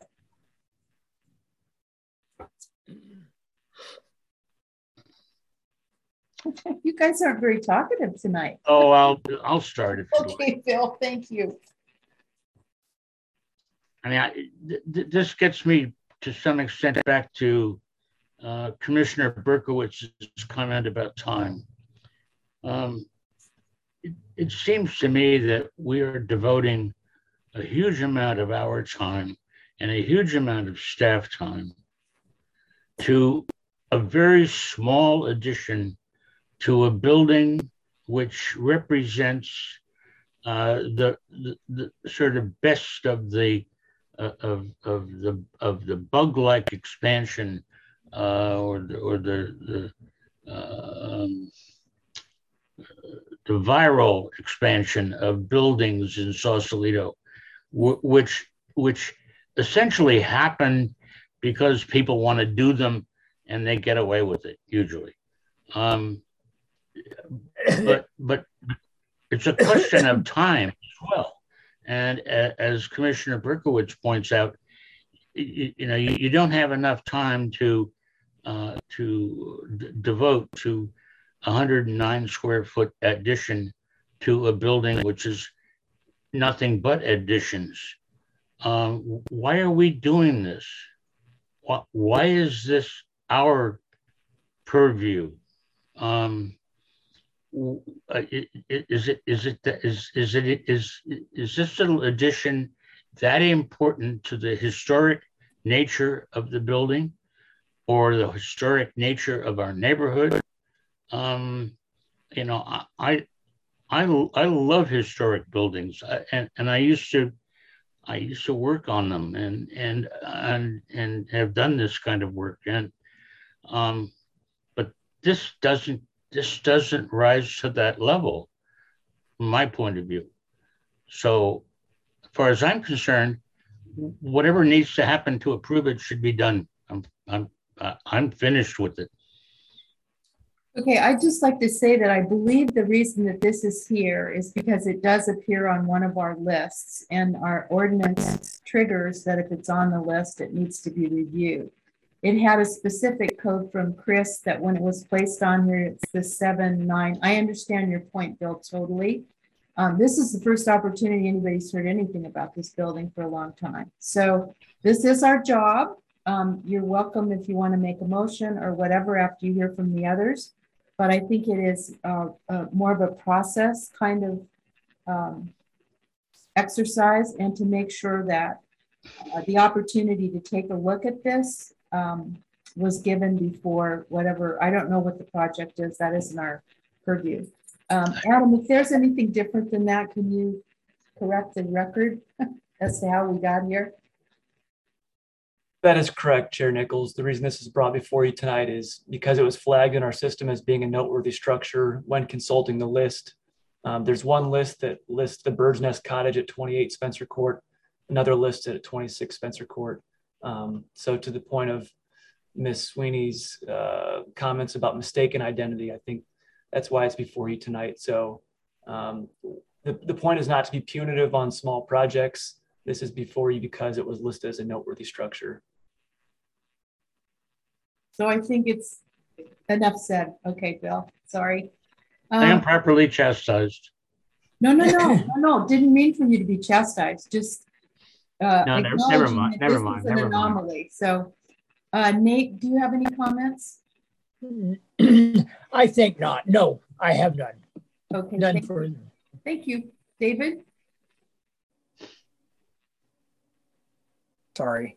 I think it highlights again what we said in the last session, is that we need to get the list of noteworthy structures official, and the sooner the better. And so we don't waste time on things like this. My only secondary comment, Megan, is I would hardly call this a typical Spanish colonial revival. It may be, atypical Spanish colonial revival in my history. But at any rate, I would move staff's recommendation.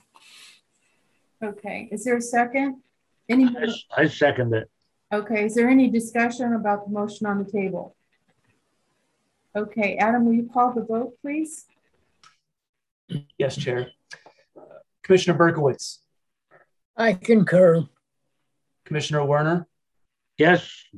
Vice Chair Newman. Yes. And Chair Nichols. Yes. And thank you to the applicant and the team for bringing the information to us. There you go. Thank you so much for your time. You're welcome. Okay, moving on to item 5C, which is a project at 660 Bridgeway for certificate of appropriateness. And Adam, would you like to start the staff report for us? Thank you, Chair. This is the last application on the agenda for tonight. So I'm going to go ahead and give a brief presentation. We also have the architect for the project on the call, as well as, I believe, the property owner. But I'm going to go ahead and give a brief presentation. Just let me share my screen.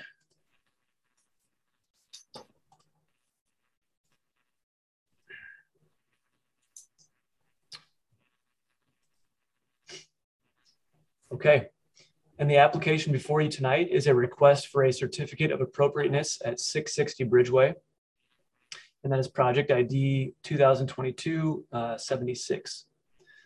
The site location, it is located in the historic overlay district. It is noted as a contributing building within that district. It's in the CC, which is the Central Commercial District, and it is a multi-tenant commercial building.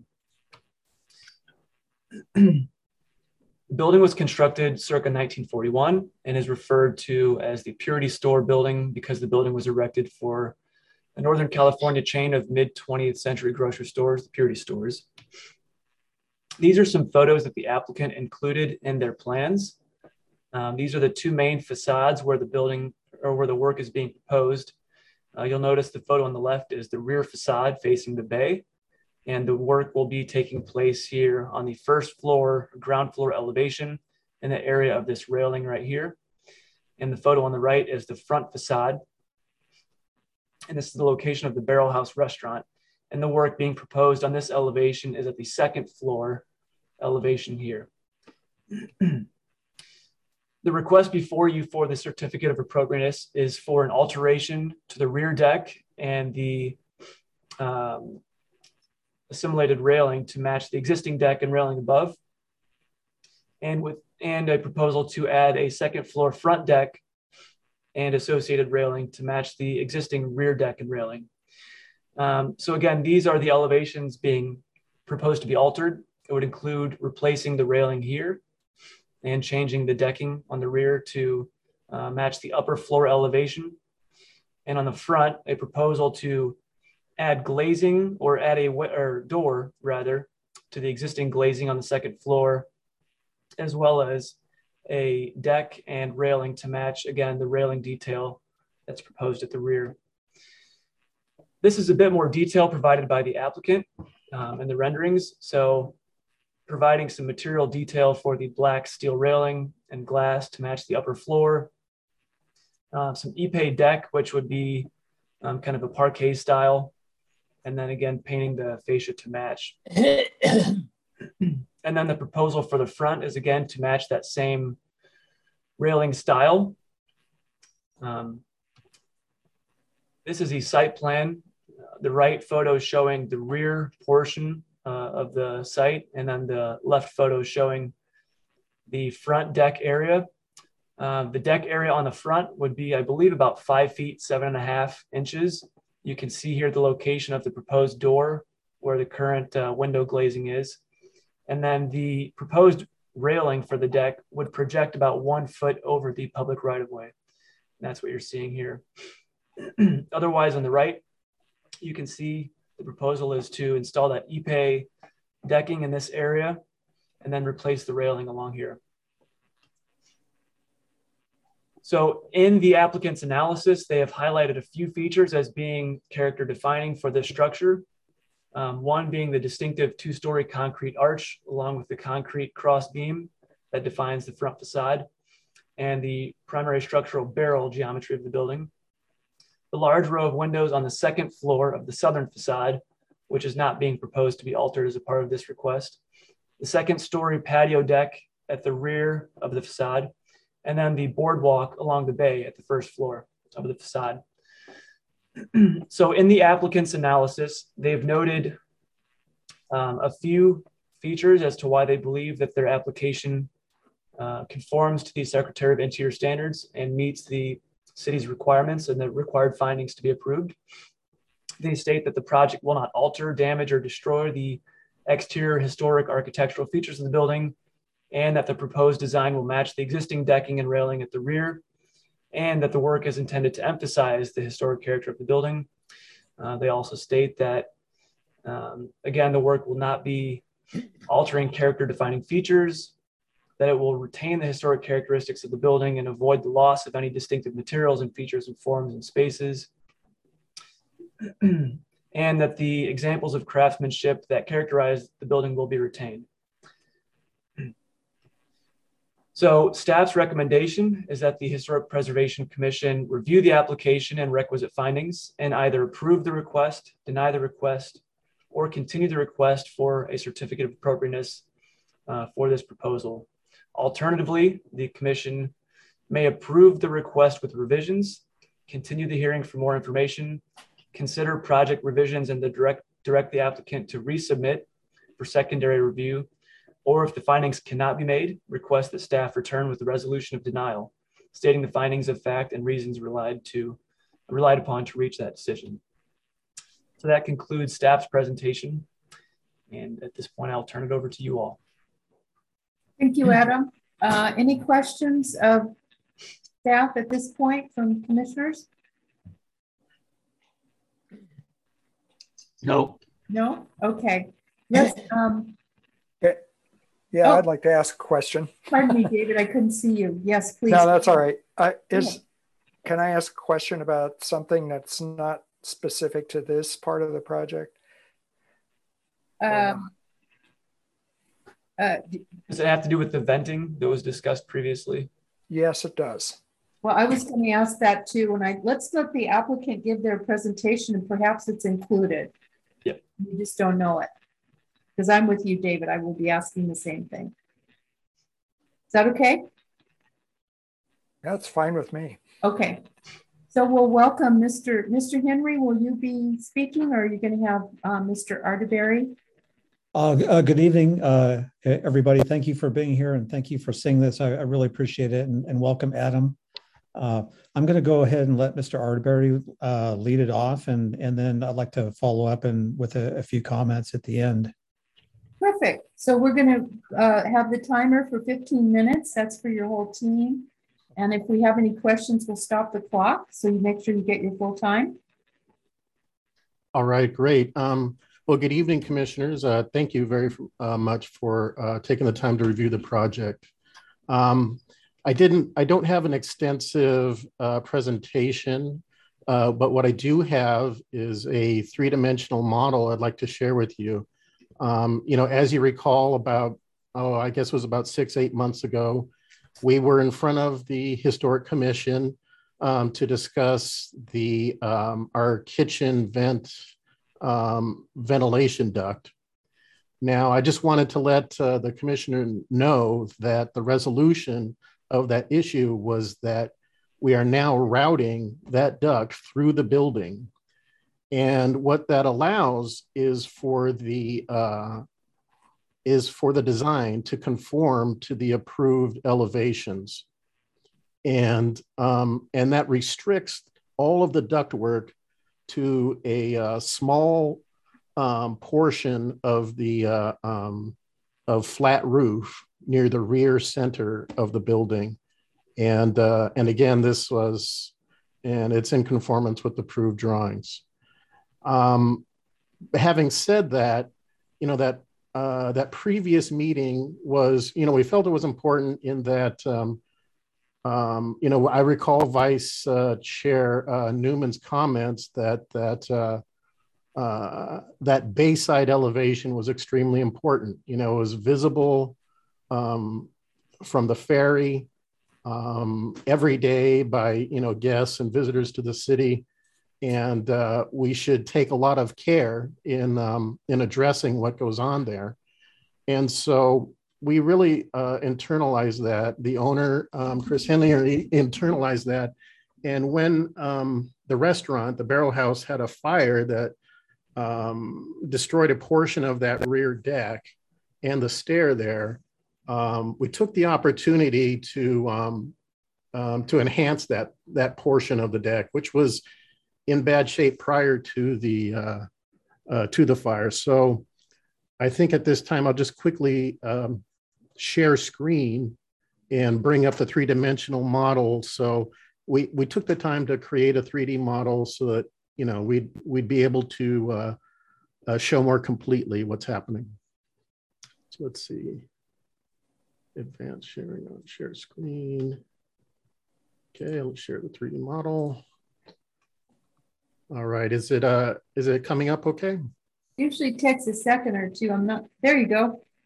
All right. So we might as well start with the rear because I feel like both the front and the back are important. So we're not adding to the language of the building. We're really just copying what's happening upstairs down at the bottom. So just to refresh your memory, as you know, I'm sure you all know the Barrel House restaurant is on the second level. Now on the lower level is an approved new restaurant that's under construction. And there is approved outdoor seating in this area.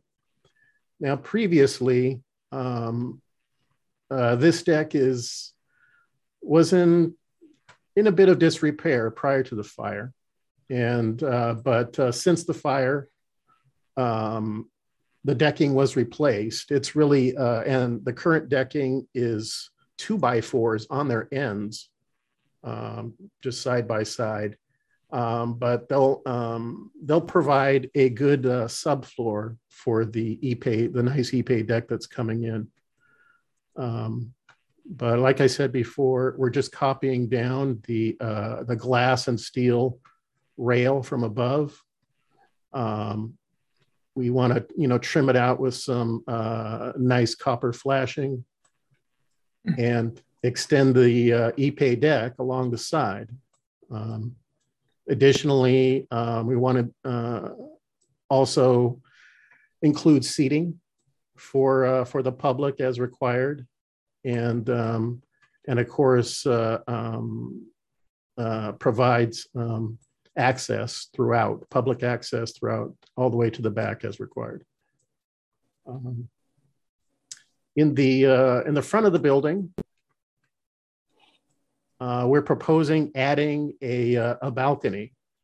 Now the balcony will be within that historic arch that Adam mentioned, and it will protrude 1 foot into the public right of way. So we are requesting an encroachment agreement. We feel as though, given that we're not adding to the existing language of the building, and we are, and I do know a little about historic Secretary of Interior standards. I did work in a historic firm for a couple of years. And so although it's been about 20 years, but I think I recall that you don't want to mimic that original style, but at the same time, you want to be in harmony with it. And I think I think the addition does that. So additionally, access to the balcony is through multi-panel folding doors in the existing glass and steel facade. And that's the extent of the additions. I guess one other thing I would point out is that the new equipment that was in the approved elevations is going to be going here, and that's the air handler for the kitchen vent exhaust. And the ductwork is going to come up right next to it and just tie right in. So I did want to address that. It's the ductwork is no longer going to be anywhere in this area. I guess the only other thing I'd mention is that as the result of the emergency repairs to the rear deck and these stairs are brand new, but they're a virtual replica of what was occurring previously. And the structure of the all the wood members and structure in this rear area was replaced. And I think that's about it. Thank you very much. Anything else that the team would like to add? I'd like to, it's Chris Henry here. Again, thank you for your time tonight. I appreciate your guys' input, and the overall goal is to tie the building together. Right now, it feels a little incoherent with the different decking styles. So the idea is to have it all flow and have a similar feel while still keeping the character of the building. And making use, for example, on the front deck, making use of what's actually already there is an existing deck. But it would be nice for people to have an area where people could congregate and enjoy and look out on the street and enjoy a cup of coffee or, a croissant or a cocktail, and be able to have just a different experience. And I think that's today, with all the stuff that's going on with the war and the economy and inflation, people want to get out and they want to have experiences, and that's what we try to do as owner operators of restaurants, is we create an experience, and that's our goal. And if you could have somebody come in and have a memorable experience and really enjoy themselves, I've done my job. And that's what, hospitality is really all about. And I feel that by incorporating this existing deck area and making it available to the public, it creates another experience for people to come in and enjoy Sausalito. They have a different perspective of the street area, of what Sausalito is about. It's a wonderful city, and I grew up in Sausalito, and that's the main goal, is to tie the building together so it all has some congruency and has a similar feel, and just create a better experience for people, a more memorable experience. And I think that this deck here in the front would do that. And then in the back, as Mr. Arterberry mentioned, we had a grease fire. Thank God it wasn't super bad, but thank goodness the firefighters got there and put it out quickly. But during that emergency repair, we discovered that some of those members were corroded and rotten that were holding up the deck. So we were able to, replace that in kind. And so we feel there's a nice area there to re-invite the public back over and have them enjoy. It is a public area, public thoroughfare, and we'd like to create more synergy, more energy downtown, and have people just come and enjoy it. Enjoy the view, enjoy the food, and just to enjoy the experience. And that's what the main goal here is to respect the integrity and the design of the building. It's a great building. I've always loved the architecture, and there's a lot of history there, and we certainly want to retain that. But at the same time, we want to you know, have people enjoy it and really feel good about it and have a memorable experience. So I think that that's the overall goal, is to, you know, help drive more traffic downtown. It's been a hell of a couple of years. It's just been awful, you know, with COVID and everything closing, and it's, you know, time to open up and let's bring more people downtown and have them enjoy the space. The only thing I would mention that I would change in the design here is I think in the rendering here, the glass panels go over a little further than the property line, and we probably would bring that back a little bit. But still, there would be, you know, benches there. You know, public can come in and sit and enjoy the view, and if they want to have a cocktail or a meal, they're welcome to do that. And I'm happy to answer any questions that anybody might have with regard to this that I can answer. Thank you. Any questions of the applicant? Nate?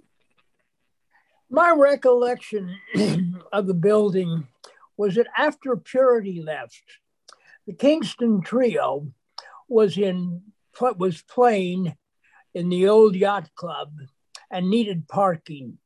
And they used to then, I don't know enough about that, remember enough about that history, but it would be worth having a nice plaque describing the Purity the Purity style and how it then became a part of downtown Sausalito.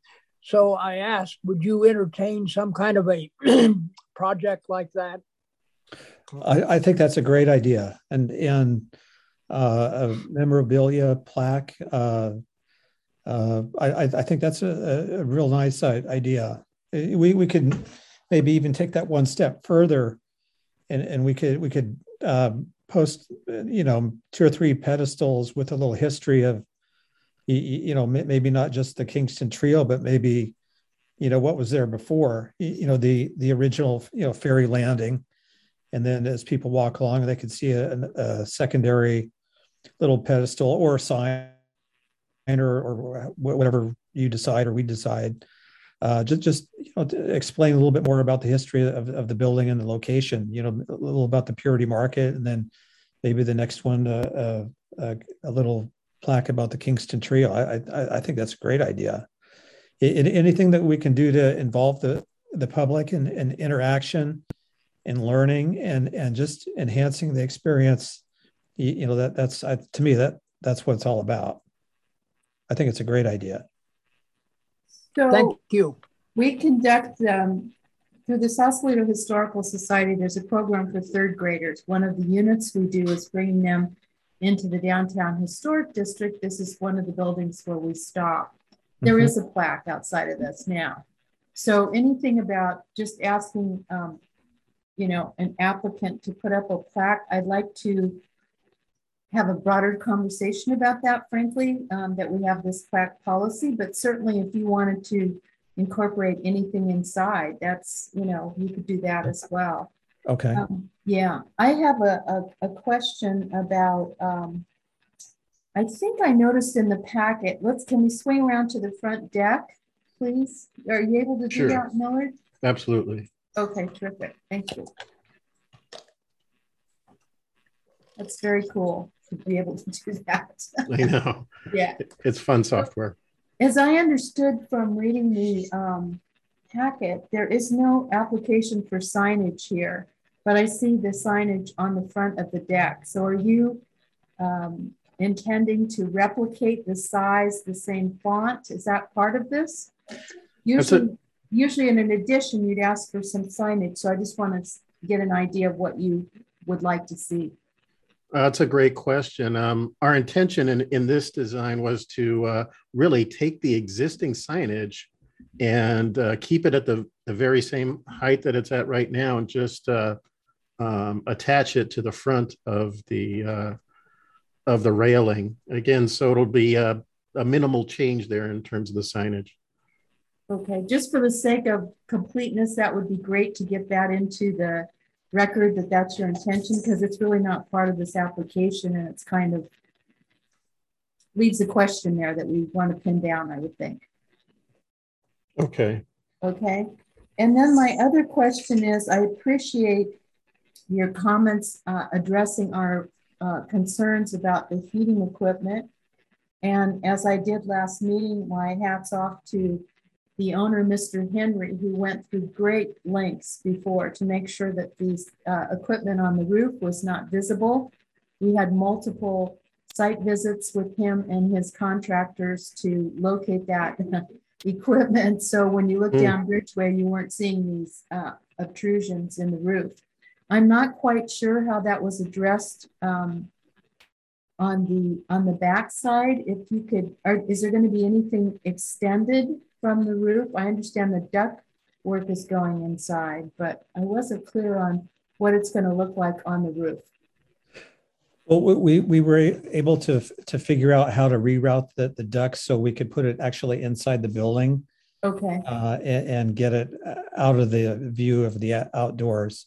But basically what it does is it comes up through the ceiling down below, through the back of the house of the kitchen upstairs, and then it'll penetrate through the roof. There will be a piece of equipment up there, but it's next to other existing equipment, and I think I think we have to take another look at it. But I think we may want to put in another piece of siding around it, just to, as we did the other ones. You know, I don't think you're going to see it anywhere really, except maybe from the ferry, which is important. But I don't think you're going to see it. You know, coming down Bridgeway, you're not going to see it, and either way on Bridgeway, you're not going to see it.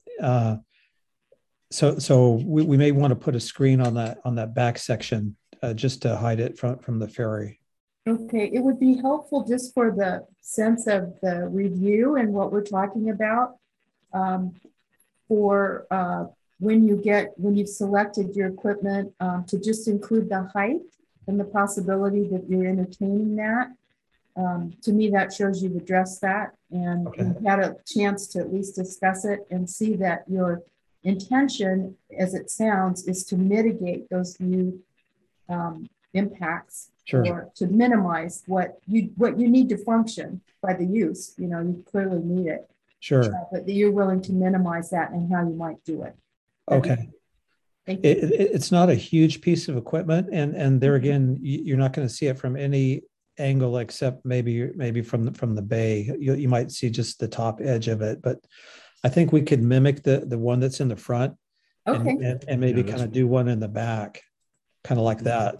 Yeah, maybe just a sentence or two if it's not a big deal. That would be just to get that comment in there. I'd appreciate that. Okay. Because it's a pretty prominent building, as you know. And then my other question is in the back,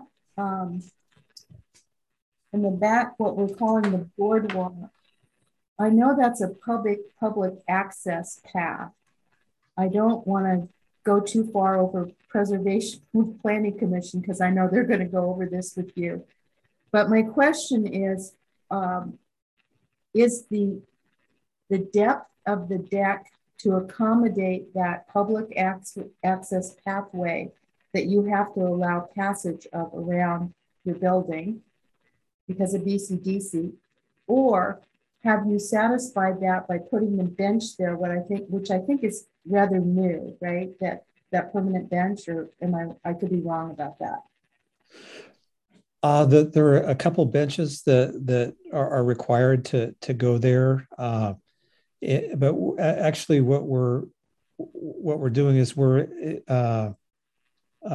increasing the public access, if you will, by having this railing here and bench. So we're actually making it more user-friendly for the public to come in and sit down. There's going to be, I don't know if that answered your question or. Well, yeah, I didn't know if historically there was a depth on this, but then I thought maybe you were trying to address some other regulatory requirements you had there. So I was just trying to clarify that. Yeah, So it may not be the depth of, you know, a historic deck, if you will, but it's functional and it's being proposed at this size to, you know, address your other obligations sure. and give you what you need back there in terms of speeding and everything. Yeah, and we're not changing, you know, we're not adding on to it or changing the size. Yeah, I think the area next to the building though, and Mr. Arterberry, you can correct me if I'm wrong, but is that going to be elevated a little bit? That's right. Because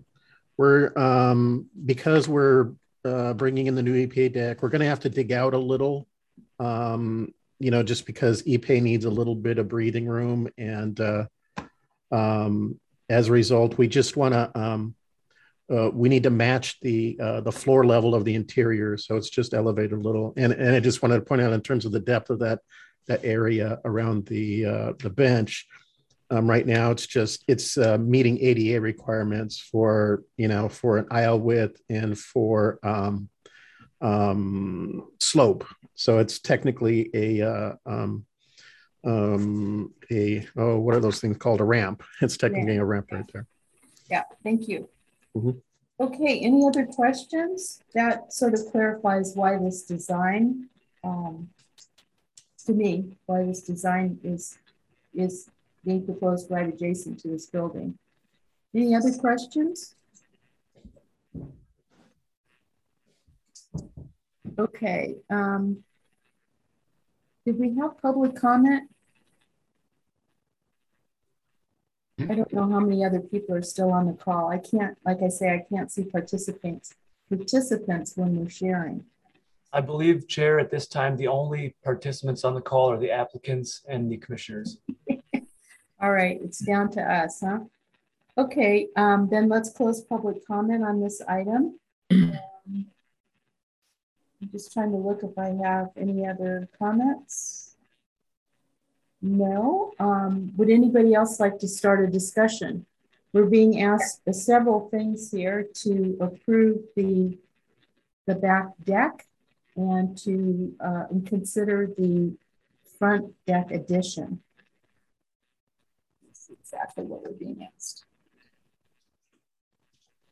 Yeah. Any comments? Vice Chair Newman? Yeah, I've got, from my perspective, there's good news and bad news. So I'll start with the good news, which is the ocean side or the bay side is vastly improved by this design. Whether it was caused by the fire or not, or whether it's the reason that you have a new restaurant, having gone by that for I don't know how many years until COVID, twice a day, the lower floor was really, as I've said before, I'll be polite, unimpressive. And so this would be much better in terms of bringing some continuity to that side of the building. And I think the whole idea of how you're integrating public access with the private use of the restaurant will actually add to the sense of vitality of the building as people are coming and going on the ferry. For those of us that live here and for those of us that are visiting. And I think that will be to your betterment as well in terms of marketing this or I guess now 2 different restaurants. The bad news for me is the front. I don't agree with the balcony. I don't think it subscribes to the Secretary of Interior standards. I think that under the findings that treatment of historic commercial properties 2.1 for a commercial storefront building or rehabilitation project should preserve character defining features. I think this does not preserve character defining features. In fact, in your own application, you mentioned that the building's character defining features have been identified as number 1, a distinctive 2-story concrete arch along with a concrete cross beam that defines the facade and primary structural barrel geometry of the building. I think the balcony takes that, does not do that.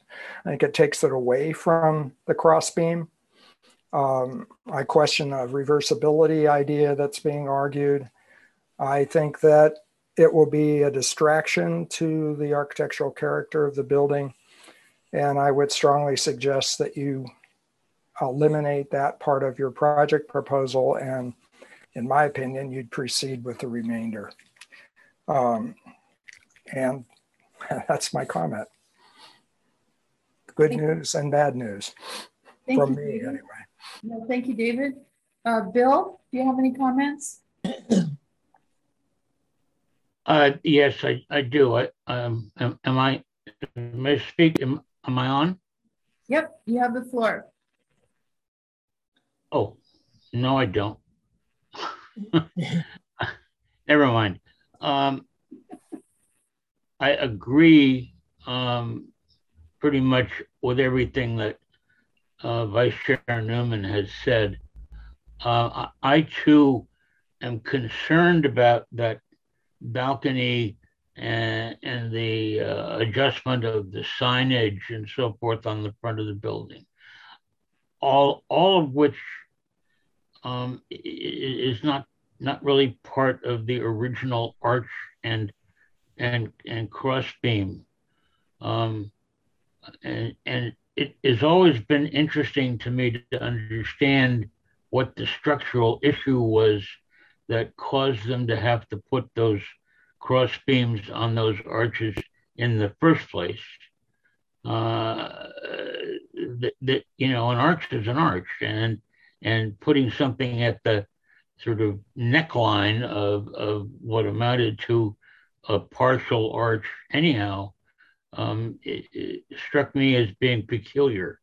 On the other hand, I didn't want to pursue that because I thought that would just get too deeply into the weeds. What we've done here, though, is expanded the footprint of the restaurant as well. Maybe it's not very much, but even if it is only a foot or a foot and a half, the floor area of the restaurant has been expanded. That, to me, is kind of a warning sign that maybe we should look at this again.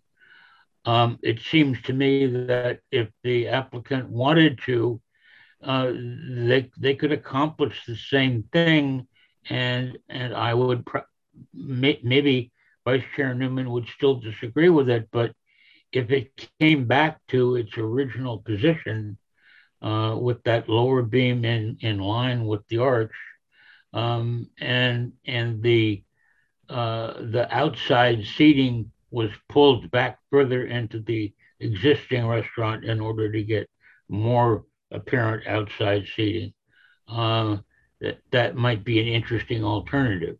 On the other hand, what it would mean is you'd have to come in and put the railing up, which is contrary to the original design. But I can understand why they would want to do this and would want to do this in this manner. I guess I'd like to hear other comment before I settle on my own point of view here.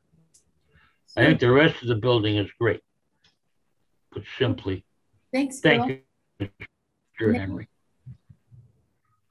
Nate, would you like to comment on the? No, I'm listening. Okay, you're gathering your thoughts. Tell me when you're ready to share. I'll go ahead and give mine. I am very happy about the improvements made to the back. I think they're just the right thing to do. This is a historic structure that has a huge presence from the streetscape. This will manage to give the applicant an attractive way to increase the business and share with the community. As he said, I totally understand his intentions. And I think by doing it at the back, it's not distracting of the character defining features. I have the same concerns about this balcony. I'm not sure, for me, the little amount that it will increase the space is, I can't square it with what I feel is distracting to the architecture that is so prominent. And, you know, I hadn't thought of Bill's recommendation, but I just don't think that I don't think it enhances anything. I understand why it's being presented. I think it's been done in a, you know, thoughtful manner, the way it's been presented, but I don't think that it complements the historic characteristics of this structure. I would be able to make the findings for the back decks, but at this point, I would not be able to go with this as the plans are shown, and I would recommend that this portion not be included in the other, and I could make the findings for appropriateness. I don't know if that helps, but Nate, would you like to? Yeah, I like the balcony, and I'm putting myself in the position of being a customer. And I have eaten there, not recently, but before pre-pandemic. And I kind of like the idea of sitting out on a balcony all over the street. And the only question I really have about it, would I really like to sit there, is the question of would it be too cold at night with the wind blowing and from off the ocean. So as I'm putting myself in the position of being a customer rather than sitting here as a commissioner. Is it really the way it was built? And I don't know. I don't remember, because I remember the building, but I don't remember how this second floor actually was put together. And I think if you've got to go back and look at it that way before you can make a historical comment about the front balcony. So I would like to hear from someone as to what did it look like there? So, sorry. Was it just storage? Was it just storage for the grocery store, or was it something more? So I'd like to suggest that what we're being asked to do tonight is to look at these additions to the existing structure. The significance was reviewed and determined to define which the characteristics were in the initial application for Mr. Henry's initial barrel house application when he first designed and changed the structure for the current restaurant. So what we're really wanting to talk about tonight is not per se what it looked like before or replicating what it had been, but what these particular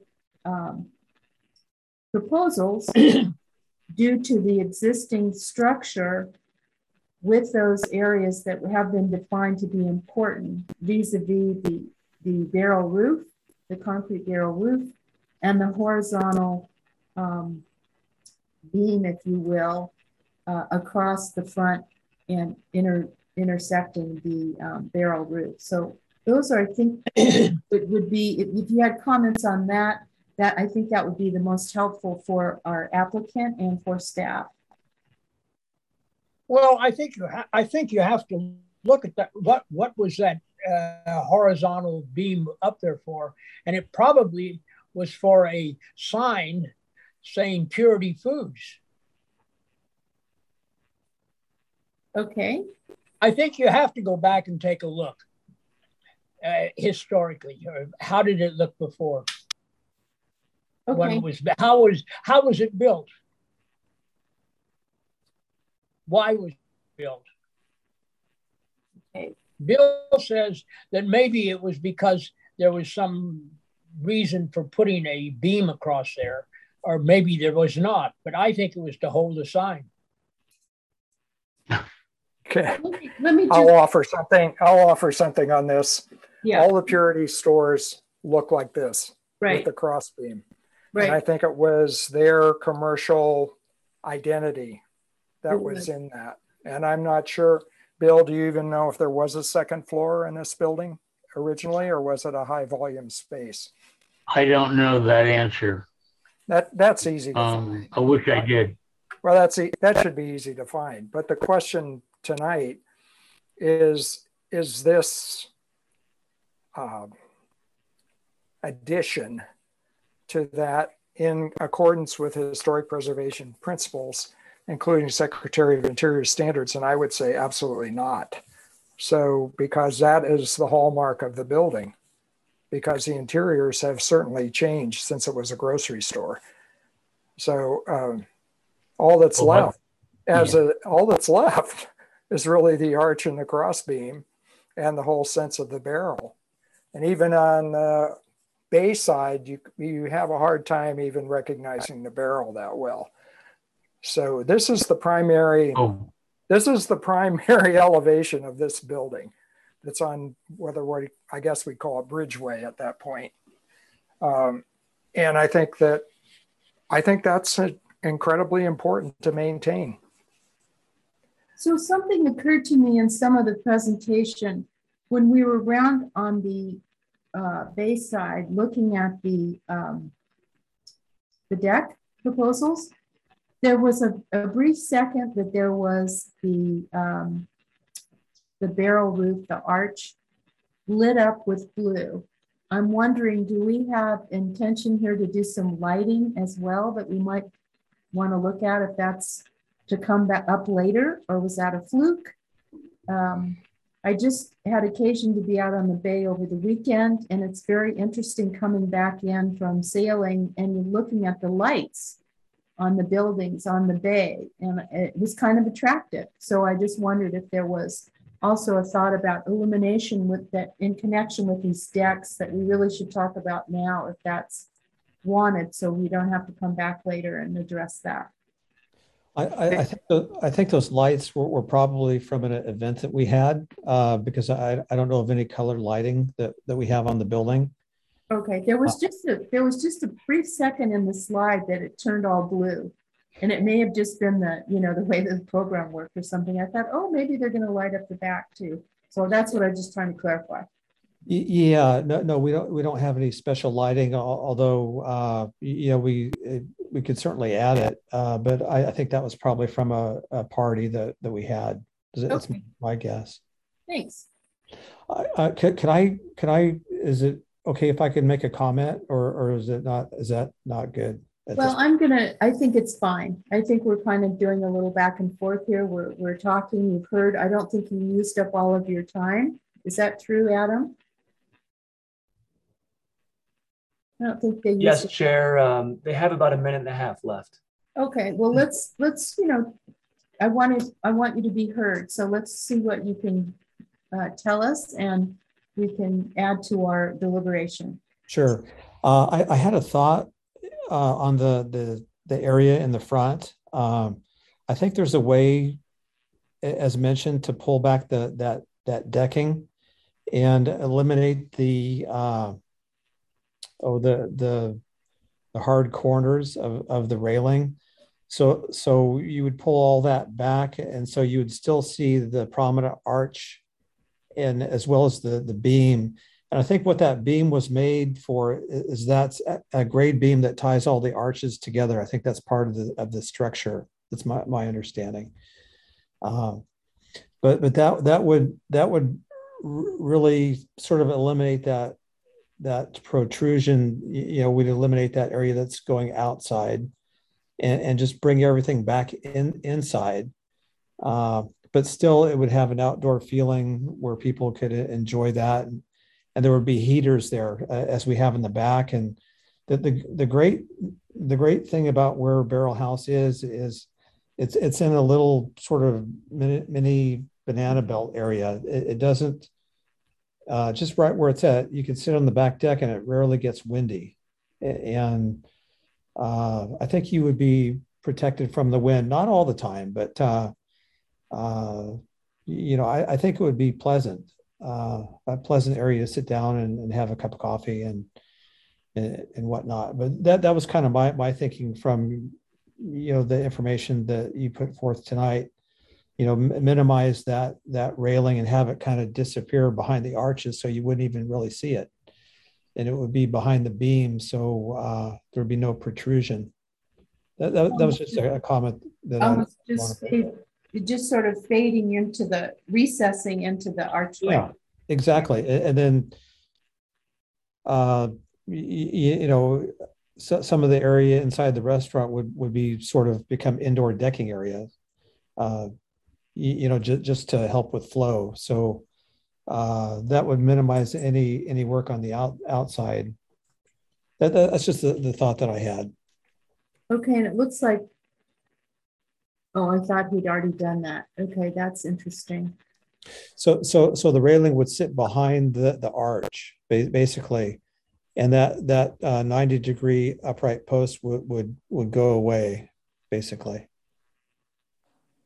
So that it'd just be all glass panels and really fade into. Yeah, exactly. So you wouldn't even really notice any. It would be, the railing would be behind the arch, and behind the grade beam where the sign is. And basically, we're just taking the existing sign and raising it up. That was kind of the idea behind that. And looking at it now, I think I would probably leave the sign. I wouldn't put it on the glass. I would probably just leave it where it is. I think that would be actually better. Okay. Well, thank you for brainstorming with us. Are there any other questions from the commissioners? At this point, I don't think that it's reasonable to make decisions based on discussions about what's going to happen up there. I think it is much more important for us to see what this facade is going to be like with the balcony taken away. I think it's perfectly obvious that if you want to deal with the Secretary of the Interior's way of looking at things, it was this arch was never intended to be a platform for people to sit and enjoy their martinis. This was an integral part of either the structure or an integral part of the construction of the second floor at some date that we don't know about, or some other source. But those sources are something that would be interesting to know about. But what would be most interesting is, what was it originally? And getting back to Justice Scalia's originalism. Let's not go there. We're new. You get there. I would like to understand that original Barrel House design. It's almost visible up in Healdsburg, but not quite. But so I think everything about this project is a major plus over where it's been, except for this, which is a negative, and a fairly substantial negative, because this is a primary facade of this building on Bridgeway at a very important intersection. So what do we want to do about it? Do we want to celebrate what it was as a purity market, or do we want to celebrate it as what we now, in 2022, think is important to us, which is to have a little skinny balcony for people to maybe sit on outside of a glass wall. Whereas every time I've been to the Barrel House, and I like it there, this whole front end of the second floor has usually been occupied by very raucous groups of people, and they're having a great time. And you know, that's to be encouraged. Raucous people are fun, and this town is filled with places where raucous people ought to be. So, anyway, my point is that I think that this facade needs work, and I think that we should not delay the project any more than necessary in order to be able to get a response to this drawing. Commissioners, may I make one quick comment? Sure. Please. I believe that Commissioner Berkowitz is correct. I believe that, you know, we did a little digging in the in that platform, and there's structure there, and I believe that I saw pictures of the historic Purity Market a couple of months ago, so it's faded a little from memory, but I believe that the big Purity sign was there and probably was being held up by that. So it was just a little piece of the building, you know, for branding and for kind of stepping outside the lines a little. So I just wanted to. Yeah, understood. And I appreciate your comment. Can I interrupt? Well, I don't there is, I'm looking at my iPhone, and there's a whole history of Purity stores. They all have the crossbeam. They do not have lettering on them. And they're all over the state. And some of them are shorter than this one, and some of them are bigger than this one, including in San Francisco. And anybody wants to find it, it's right there. In terms of it. And it looks as if some of the stores, that was a second floor because they show fire escapes coming out of it. And some of the stores, it wasn't. It was a total volume.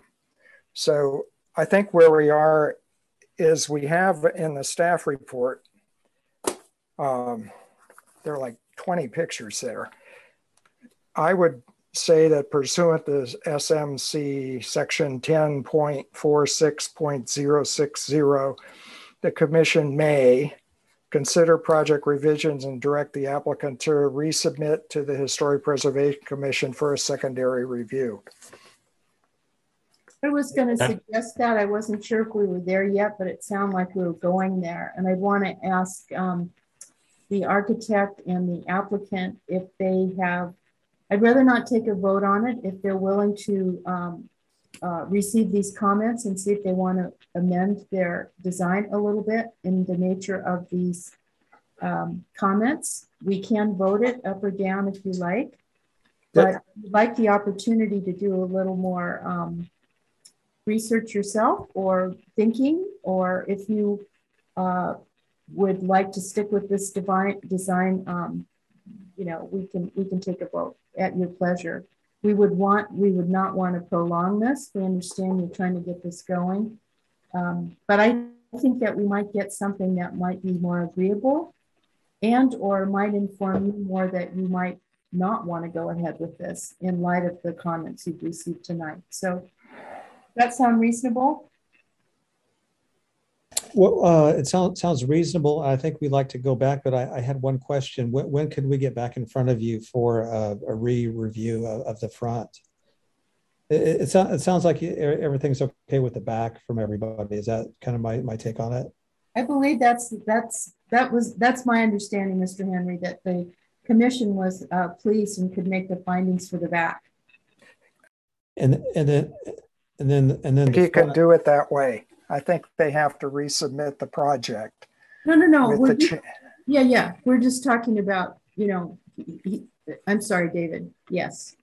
This is not a negotiation on the fly here. No, okay. It isn't. It was a summary of what I felt was the thinking of the commission. And if I'm incorrect, then let's you know, make sure Mr. Henry knows about what we were thinking about when we gave our comments. But I agree with you. It's not a negotiation. I'm just suggesting we follow what's in the staff report. Absolutely. Under bullet 3. I'm going to ask if it's agreeable to all of you to bring this back, or if they want it voted on. It's their option. If we sort of go back to the drawing board on the front, how soon can we reconvene, do you think? I'm going to let Adam talk to that. I know we meet once a month, and I don't believe our agenda's been formulated. So Adam, could you help Mr. Henry out on a possible meeting date? Yes, Chair. The next meeting at this point is tentatively scheduled for the third Thursday in June, which I believe is June the 16th. And we are anticipating having a couple other applications on that agenda, but we can certainly place this item on that agenda. Thank you. Okay, I would vote if we could reconvene on June 16th. That'll give us time to sort of go back and come up with some other alternative idea for the front. Thank you.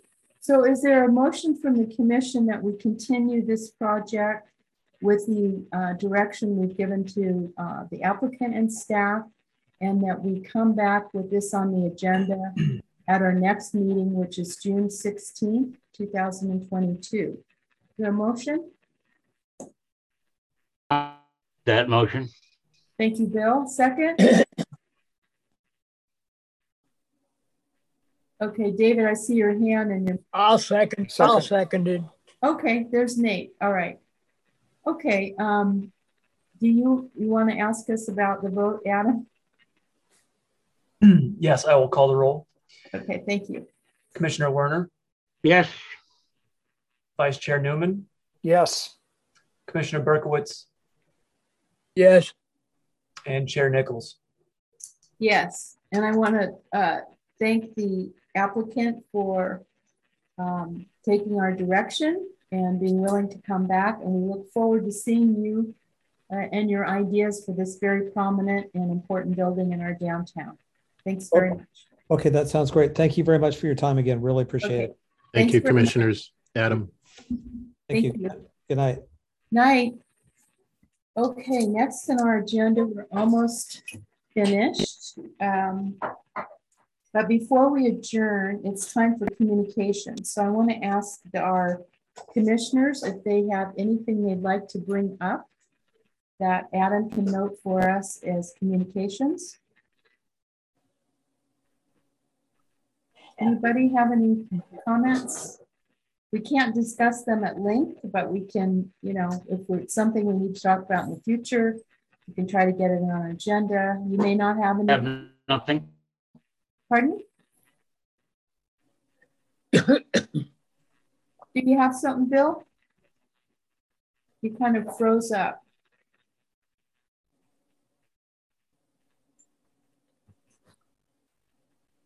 Okay. Who?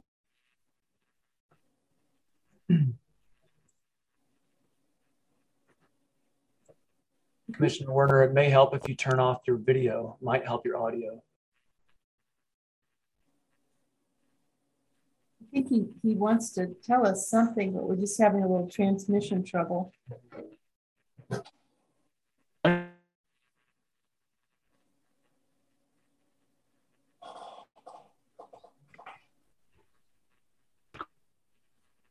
Going on?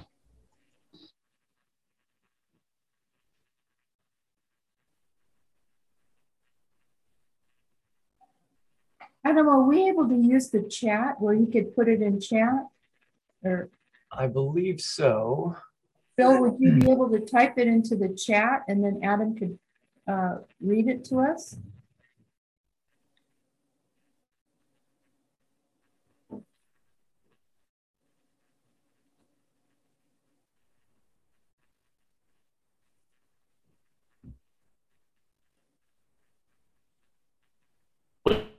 What's the matter? We're not able to hear you, Bill.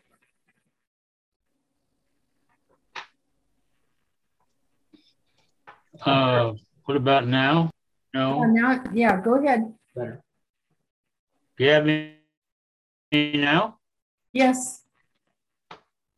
Okay, what was the question? So we're moving on to any communications from members. So if you wanted to bring up any item, now's your time to bring it up. Well, I have none. Oh, okay. Thank you. Anyone else? None. Berkowitz, none. Okay. Vice Chair Newman? Yes, I'd like to know the status on the construction that is on Bridgeway for what I call the ice cream shack that's between the hotel and the condominium project. And I don't remember the name of that place, but Leopards. thank you, Leopards. Leopard. It's being built out over the sidewalk. And I recall either the HPC or its predecessor, the HLB, reviewed a project for that, which included adding a second story, but it certainly did not include building something out over the existing sidewalk. And so I'd like staff to investigate what that is and let us know. I can certainly do that. I'm also looking at the current project. So if you'd like me to comment on that now, I can, or we can address this at the next meeting as well. I think if we do it briefly, if there's just a quick update, we're not really getting into the Brown Act too much, just a brief update, that would be fine. That's all I'm asking for. Yeah. It looks like an application has been submitted March 29th of this year for proposed changes to facade encroachment and signage. I am also looking at Marin maps, and it looks like this address is located on the border of the historic overlay district, but just outside of it. It's directly adjacent to it, but just outside of it. So it is currently under review, this application. It just says received at this time, so no comments have been made. But there is an application on file for work at this address. Thank you, Adam. I think does that help you, Chair Newman, Vice Chair Newman? Meaning this is at the staff level right now, is that correct, Adam? That's correct. Okay. It is entered in as a changes to an approved project with an encroachment. So I do believe this will be going to the Planning Commission, but without reviewing the full scope, I don't want to comment too prematurely on that. Right. And it would not come to HPC because it's just outside of the district. Is that what you're saying? That's correct. And the building, of course, is not considered to be a historic resource, correct? Unless it's not currently listed as a historic resource, no. So the only confusion, and I know we don't want to extend this, but I can't understand why it was brought to the HLB or the HPC previously, because I was there when it was brought in. So that's my secondary question then. I could do some further research on our old files. Our current permit tracking system only goes back to 2017, 2018. So I could look through old files to see when that might have gone. Okay, thank you. Thank you, Vice Chair Newman. I wanted to just, if everyone else has had their chance, I wanted to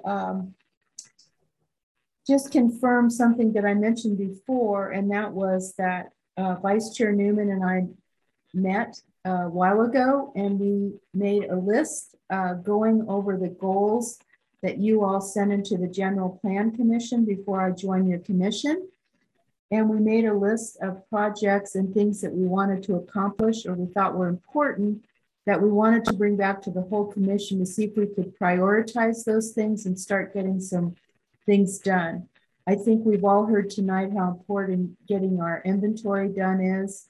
So what I suggest, and I didn't bring it forward because we had a little staff shuffle and it's extra work, but I'm going to go ahead and do the list and ask if Adam will just send it to all of you in between the meetings so you can kind of look at it at your leisure, and that we have something on the agenda next time to see if we can't prioritize some of these things. One of them, I can tell you, I've mentioned this before, is a plaque policy. And we had a conversation tonight about adding plaques.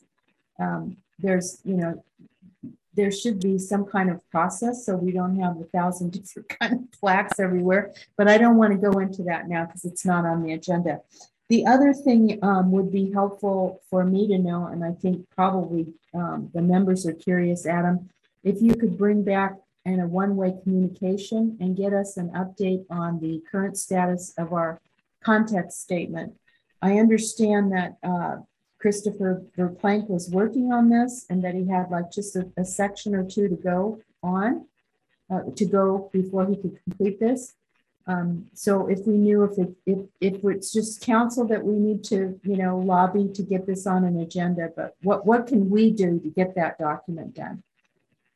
And that's all I had. If everybody else doesn't have anything. So yes, just a quick follow up on that. If Christopher Plank is adding to the document that we approved and Planning Commission approved, I think it needs to come back to us again. Absolutely. Okay. Yeah, absolutely. Yeah. And planning's expecting to see it too. They would like to see this get finalized as well. So they know that we rely on it, and they know that